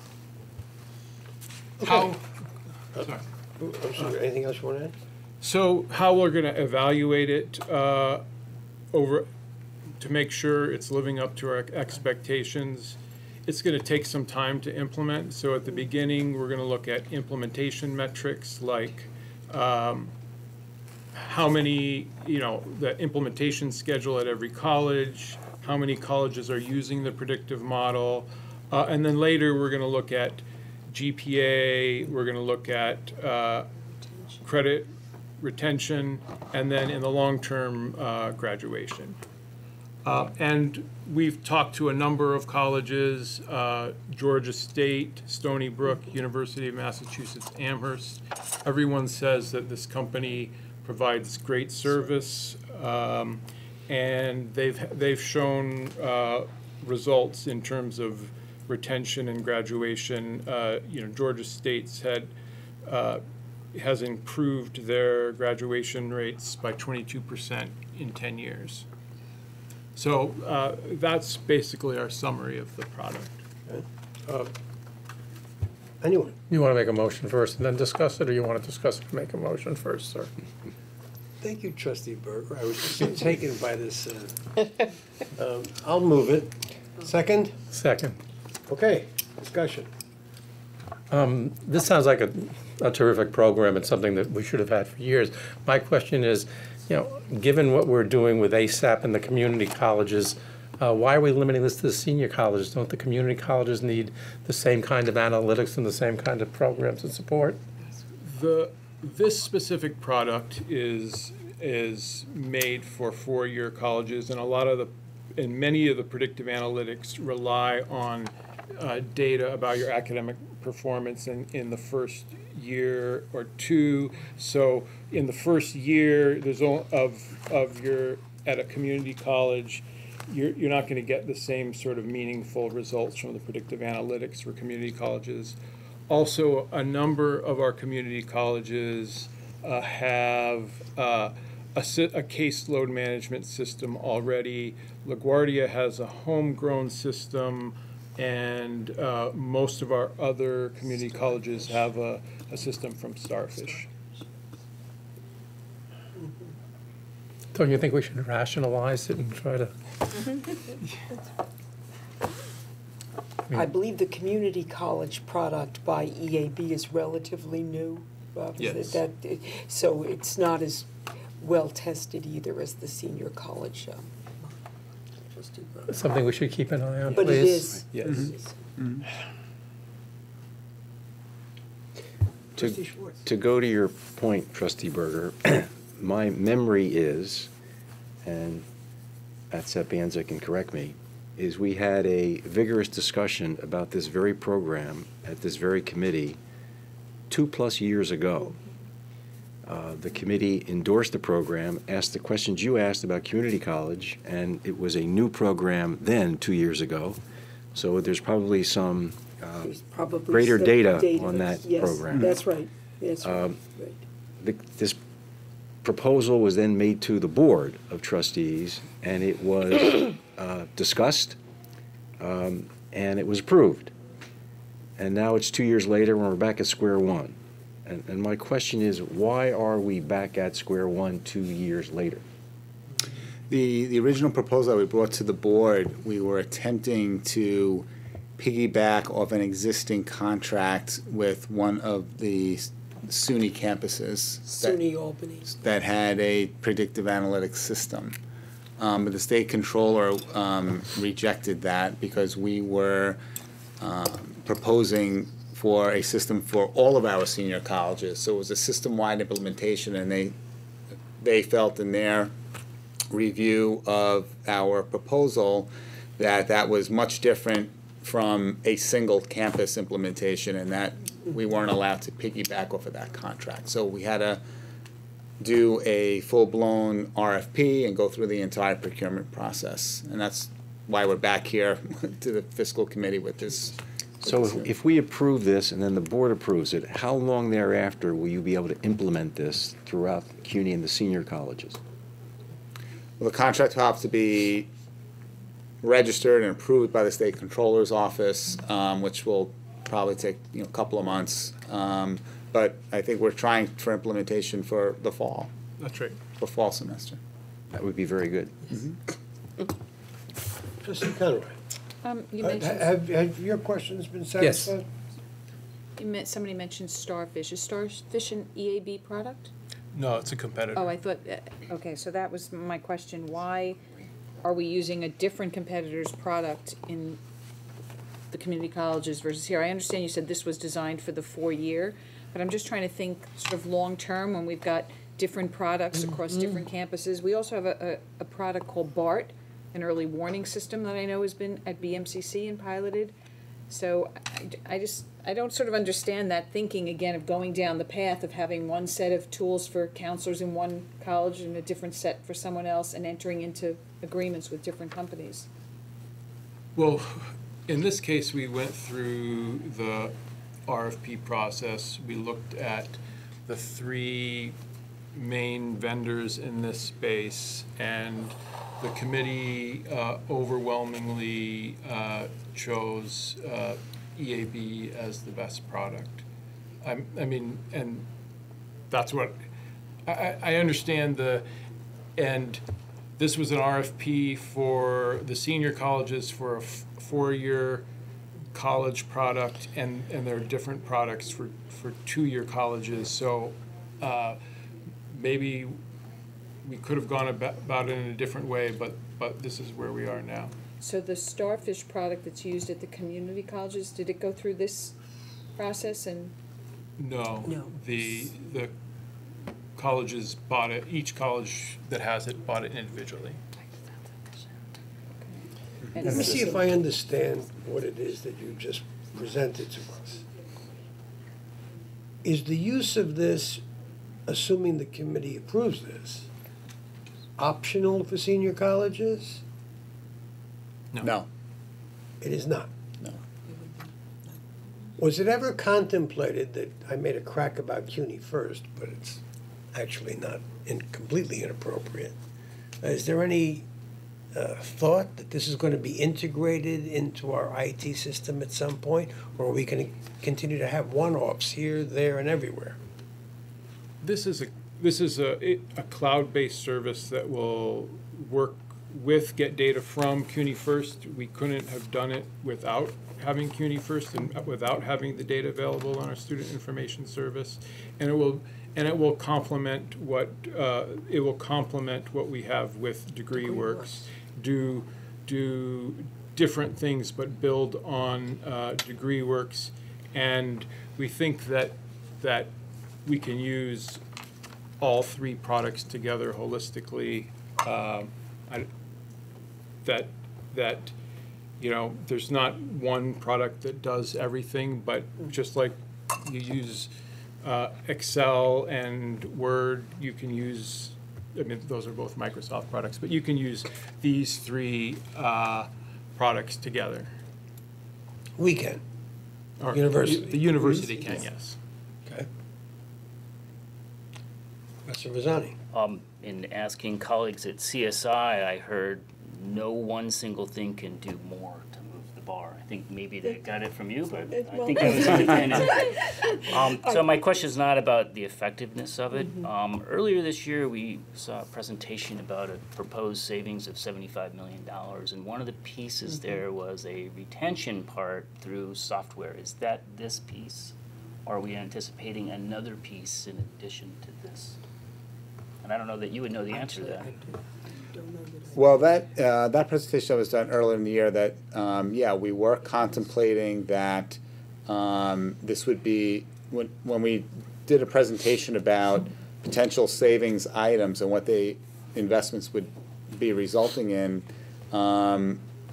we were proposing this piece, that it would help retention. And if you recall that presentation, the reason we were going through that is because we knew we had to make some investments, that we couldn't just save $75 million. In order to save $75 million, in order to achieve enhancements in things like retention rates, we had to make some IT investments, of which this was one of them.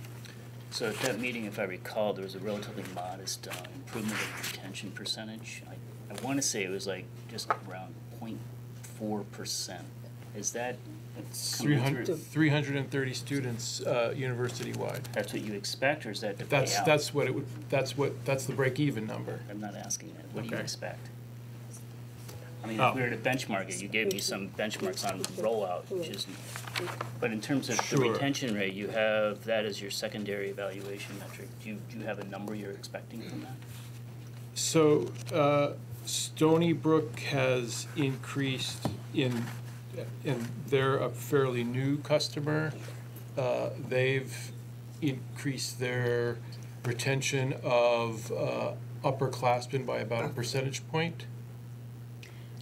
But, I mean, can they point to that being causal? You mentioned Georgia State as well, and I sort of feel like there are a lot of other things that have gone on at Yes. Georgia State. Yes. That I'm not gonna say it's I- based on their using this software system. These aren't academic studies, that this isn't like first-rate social science that is attributing the causation of use of this system to the outcomes. And I think in our case too, it's going to be a number of things happening at the same time to get better results. It's not going to be, you know, one thing by itself. May I add to your point? I couldn't agree more with Bob, Kay, and John. It's very hard to attribute all of the positive changes in the colleges in which it's been introduced to this I product. had too much meeting. However, sometimes it is a little bit like flipping a switch, this particular intervention. And so when there's a change in the inflection point, you're more confident saying that this product caused. I don't have to, you're a statistician, you're right, also quantitative. President Cruz. Yes, I'm a firm believer of robust analytics to drive student success, but based on some of the questions that have been made in my previous experience with this platform in particular and the rollout, just wanted to throw a few things on the table. One is a question was raised about how quickly we will start using the platform. And I will say that the change management aspect of this work is intense. It requires significant campus engagement of IT, enrollment management, and academic affairs. And I just throw that on the table because we have this administrative excellence set of tasks that we have to undertake. And I wonder if we need to think very carefully about the rollout and the project management.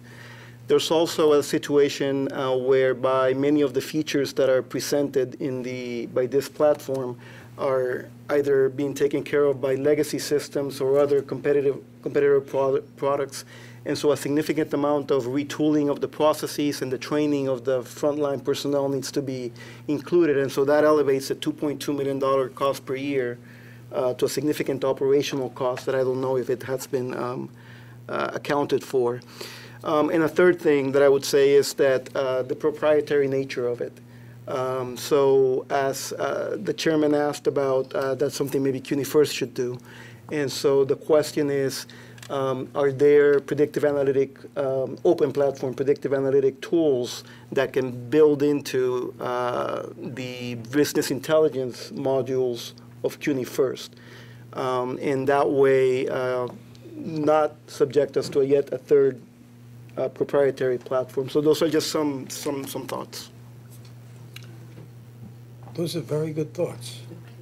We got very good answers? Yes, right. I think we need to, so as you know, we're investing in CUNY Smart, which is, we're going to have to learn to do some of these things ourselves over time. Right now, if we're facing the build it versus buy it system, we have the urgent need for our students. I think the buy it makes more sense given the timing and our ability to build out what we have internally in CUNY First. But in the long run, I think where we should be is not buying proprietary algorithms from a vendor, but doing it ourselves.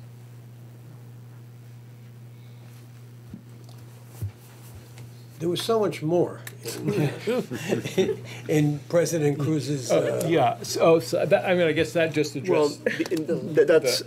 So I guess the other has to do with the actual implementation. So have we thought about the institutional cost of implementation, not only in the abstract, but also on top of the many other demands that we will have in the next year or two? Mm-hmm. And who's going to drive this and be accountable for it?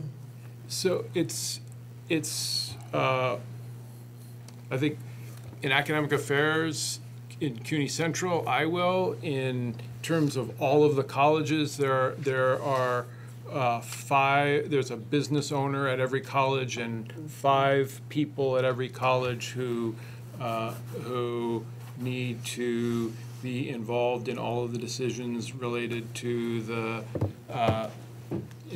in implementation in the first year. Especially, there's a significant amount of time by those people, and there's significant training investment that in terms of time for our academic advisors, and that is something that we've been talking to the colleges about for a couple of years now, and something that we just need to do. And something that we, in terms of the actual cost that's being proposed here as part of this resolution tonight, this about $2.2 million a year, what we've agreed with the senior colleges with is that we would split it 50-50. So the university is going to pay about $1.1 million a year. The colleges, the senior colleges, will split the remaining 1.1 amongst the 12 colleges. So for each of the 12, it's only going to be about $100,000 a year. So if they use that $100,000 to go hire advisors, they maybe could hire 2 advisors, maybe. So this will be a much more powerful use of that $100,000 per campus than going out and hiring advisors. Mr. Chairman, if I may ask you to consider, once we implement this, if we do, to invite you back to each of our meetings to report to us, because this is a very critical tool that we are implementing. And And the way retention. we're approaching it is approve a contract. Right. And there's so much more to this. There is, there is. And in fact, colleagues, one thing I would say is, if this company did not have the reputation for service that it does, and if we had not come to know them over several years, we would not be as enthusiastic despite its success. We understand this is a very big deal for CUNY. It will force us to get better. It will be challenging for us. We will have to meet standards and coordinate things as we've not done before. We believe, though, that it's an incredibly important step for us to take if we're going to reach the next level. Are you confident that we will be able to ramp up sufficient so we'll meet our obligation to provide this service and get all the information in place and get all the people trained when our new crop of students comes and our existing students? Trustee Ferrera, I can't tell you for sure that I know that we'll be on schedule to do this. That is my hope. I know we can do it. And what we haven't yet focused on is, while the colleges do differ in their enthusiasm for the product, we have many colleges, Baruch among them, that has asked for this product that has begged us for this product, and we'll go it alone if we don't join together. Our feeling is strongly we will be stronger together if we can get all the colleges together. They've agreed. We've come up with a model that I think is right financially. And am I confident? You ask. I'm hopeful that we can get this implemented when we want to, how we want it. I'm confident that we can do it, in the long term. Bob, in terms of getting to Trustee Ferrer's point, when do we start implementing in the fall? What is the timeline? The implementation process is about a year-long process of building it out, configuring it. There's some functionality that's available immediately, and there's some value that we'll get immediately, but most of the value will be, starting a year from now. So we have a year of tooling up, essentially. Yes, we do. Yes. Yes, we do. Right. Anyone else?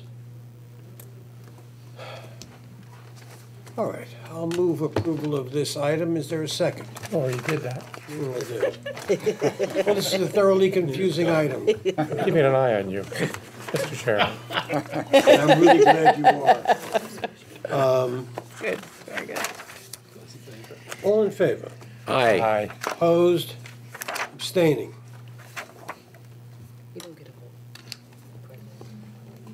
It passes. There are no more items on the policy calendar, so thank you both. We'll now move to the information items on our agenda and invite our CFO, Matt Sapienza, to give us a report on the 2019 state enacted budget and on the university's third quarter financial report. Thank you, Mr. Chairman. So since we've last met, as you all are aware, the state budget was enacted for fiscal 2019. An analysis was sent to all of the trustees, and it's also on CUNY's website that summarizes the budget. I will not go through the entire analysis. It's been sent to you already, but just very quickly, it was a good result for us. The senior colleges are looking at a $76 million increase, which is made up of $45 million for additional fringe benefit costs, $31 million recognizing the $200 increase for fall 2018, year 2 of the particular tuition policy, and $1.5 million for the transition for our new CUNY School of Labor and Urban Studies. Community colleges received a $100 base aid increase, which generates net about $5 million in new money for the community colleges, so that was a very positive result. And all of the legislative restorations that we were seeking were put back. So again, a good result from the enacted state budget. Anything requested that didn't get funded? Well, our budget request has, a list of our strategic framework items that we would like to fund, and none of those were specifically funded, with the exception of the School of Labor and Urban Studies. But we do have additional resources from tuition. We are going to generate additional resources from administrative excellence. And so at our next meeting of this committee on June 4th, we're going to come back and propose to the committee what our budget allocations will be for next year, including some of those strategic frameworks. And there was one budget line that was cut, actually. Was that the one item when I mentioned earlier about the legislative restorations being put back? All of them will fully restored, with the exception of one item, which was CUNY in the Heights. We received $200,000 last year and received $100,000 this year. So that was the only item that was reduced. Can we make that up internally? That's something that we'll take a look at, yes, as part of the budget going forward. Matt, it's not a big line item, but you mentioned it, and I just want clarification. The school School of Labor Studies received an incremental 1.5 million? Correct. And have you put a number against what it will actually cost to make them an independent school? I mean, we got 1.5 million, but it's gonna cost us 10 million, that's not really a win. Right, well, for next year, we're seeking an additional $800,000 on top of that 1.5 million. Okay, will that be enough? It'll be enough for next year, but in total, we were seeking $4.1 million over 3 years. So we have 1.5, but we're still, to fully ramp up over 3 years, we're gonna need another 2.6. And what is that, 4.1 million? Is it hiring a president? I mean, they're gonna stay in the space they're in? What is? Right, it's faculty, it's advisors. 4.1 is 3-year funding, Over right? 3 years, right. It's faculty, it's advisors, it's creating the administrative infrastructure because they're gonna need, a bursar, a registrar and all that, So, all those positions. again, just to clarify, is the plan to have them be independent when we fully achieve reaching the 4.1? Or, like, are we going into deficit mode for the next 2 years? No, well, we're still seeking $800,000, and we have to play out the city budget process as well. We need the city council to restore $940,000 that was put in this year's budget. And then, once the city budget is adopted, we'll see where we are, and that may be something that we'll have to cover, or we may have to slow down the expansion plans that we have. Anyone else? Okay. Let me quickly go to the third quarter financial report, which we issued last week. And again, thanks to our budget director, Kathy Abada, and her staff for their good work. Just very briefly, I'll go to the summary page, which is on page 5. And again, just jumping too quickly to the last column, the projected year-end balance. All of our colleges, now that we're in quarter 3, are projected to end the year in a surplus condition. However, there are some, especially senior colleges, about a handful or so, that are cutting it very close to the edge in terms of a surplus or deficit. And so we're working very closely with each of them to make sure that they end in a balanced condition. And not only working with them for this year, but also trying to work with them to make plans for next year so that we avoid this situation going forward and put them back on better financial footing. The community colleges, again, all doing real well, and community colleges, as you know from our discussion at this committee on the mid-year report, we did a mid-year adjustment of $7 million based on our lower enrollment and resultant loss of state base aid. And the community colleges have done a very good job just within the last couple of months of reducing expenditures. And so they're, pretty much all in a pretty good financial condition. Kingsborough, as we've talked about here, has had some enrollment challenges, and so they're using up a bit of their reserves to end in a positive condition. But again, community colleges in a much more stable situation at this point. So, so we're looking positive in terms of all the colleges ending in a surplus condition. I do want to point out one other new data element that we have in this report, and I want to thank Trustee Conway and Professor Verzani for their good suggestion, and that comes in our staffing section, which starts on page 20, full-time staffing. What we've done here, and I'm going to jump to page 22,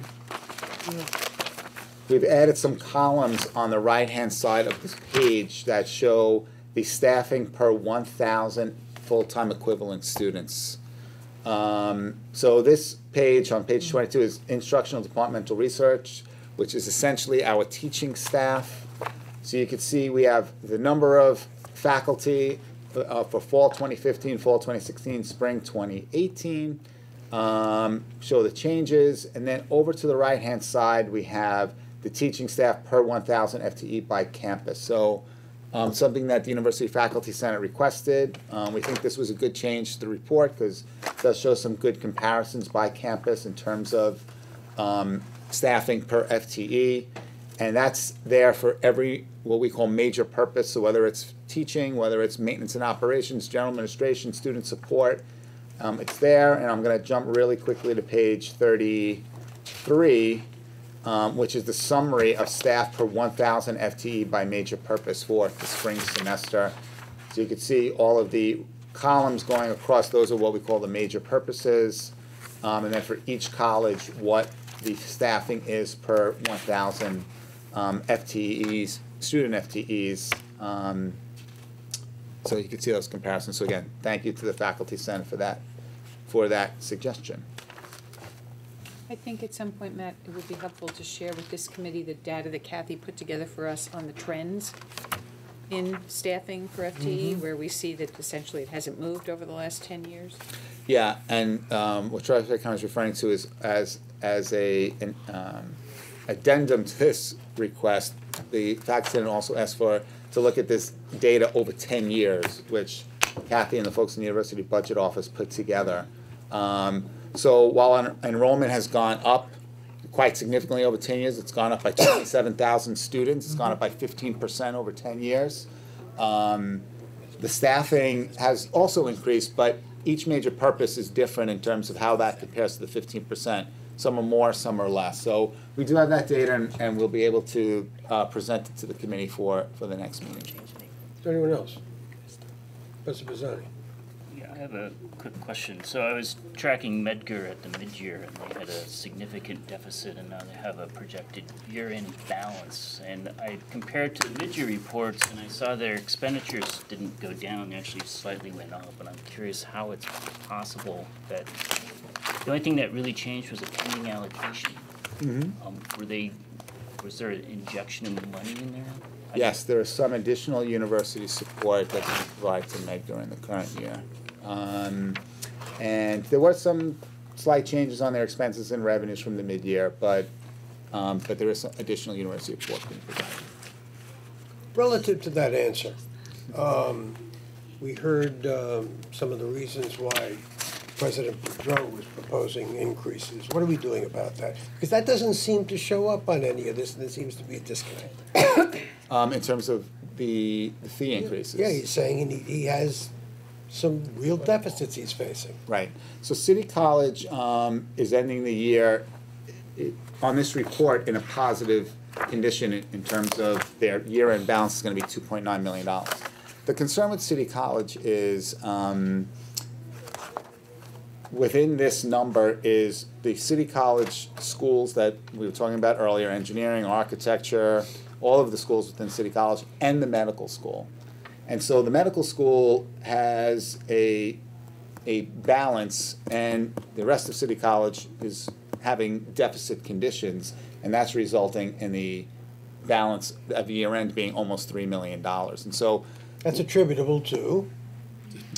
Yeah, the medical school needing to build up its reserves as a new program and having a expansion plan over the next several years. So if you factor them out, That's right. City's got a problem. City's got a problem, and so how are we grappling with it? Right, we've been working with President Boudreau and his team over the last several months. I have to say, very encouraged by President Boudreau being very transparent with his college community as to what the numbers are and what the situation is, and really taking ownership of the budget, which has been good. So we are working with them to try to find ways to reduce spending, increase revenues, but that also may be a situation for next year as part of the budget we're going to bring to this committee, that we may have to provide some additional support. And we are providing additional support to City College in the current year in addition to Medgar Evers. But we may have to address that as part of the budget that we bring to this committee at the June 4th meeting. So City College had a $6 million projected deficit on the first quarter report, and now it's down to 1.8. And they took at the mid-year at least $1 million in PS reduction, and still they have by far the highest full-time staff per FTE. It's nearly 50% more than College of Staten Island, which is sort of in the middle of many institutions. So I think before we talk about more support, there needs to be a systematic look at the staffing model that they're employing there. Mm-hmm. Yeah, that's absolutely something that they're looking at, no question. You cited transparency at City College, which we welcome and we pushed hard for. We had a suggestion the other day at the budget workshop that Kathy was kind enough to lead. We had a full house, no extra seats, so you can see it's of interest to our faculty. When it requires in the CUNY Manual of General Policy that when a college president submits his budget, he is supposed to also submit the written feedback recommendations of the college Personnel and Budget Committee. As far as I know, this has never happened at any campus. And a large part of the problem is that the campuses don't feel, well, first of all, campuses don't realize that that's required. Personnel and budget committees are made up of faculty. They rotate in and out of budget committees, et cetera. And there's a lack of transparency. I mean, what's going on at City is going on for a reason, and it's new, and it hasn't been going on elsewhere. So a good suggestion was made that we follow the model similar to what the Office of Academic Affairs has to do when a new program is put forward at CUNY. They have to submit a cover sheet that says, you know, it's been looked at, it's been signed off by the appropriate governance, et cetera. You currently direct the campuses, when you send out their letter, you say, please consult Right. with the appropriate student and Well, faculty governance. We said say, you must consult. You must consult, exactly. And we've also worked with you on that language to Correct. make it more stringent, I guess. But consult is very broad, and they have budget committee meetings, they make a presentation, and they say they've consulted. And sometimes, I can attest to this, they had those budget committee meetings after they've already made the submission. What we would like going forward, since it's a requirement in CUNY's Manual of General Policy, we'd like them to have to submit a cover sheet with their budget request that says this has been, Yeah. you know, et cetera, by faculty governance, and have the faculty governance leader, the student governance leader, whoever else is supposed to have been consulted with, sign off on it and say, yes, we met on XYZ dates. No, it's interesting. On Friday, when Kathy was giving the presentation to the Faculty Senate, I met one of your members, well, who I won't name, in the elevator, and this person said, you know, there was a great suggestion that was made, which was this, about the consultation with elected student and faculty leaders, that there be a formal sign-off, that the president say, I met with the elected student leaders on this date, I met with the elected faculty leaders on that date, and it's signed off. So yeah, I think it's a really good suggestion, and something that Kathy and I will talk about and work with the colleges to implement. Because there already is the requirement that they provide their written recommendations, and nobody's enforcing that at Central. So, Yeah, no, I think it is a helpful suggestion. You know, in years past, when we first had the language about consultation, I think what was happening was there was consultation with some students and some faculty, and then we said it had to be with elected student leaders. But I do like the suggestion about having a formal sign-off, and that's something that we'll work to implement. great, thank you. If there's nothing else, our agenda is exhausted. So is your committee. So is the majority of the committee. So may I have a motion to adjourn? Second, all in favor, this meeting is adjourned. Thank you.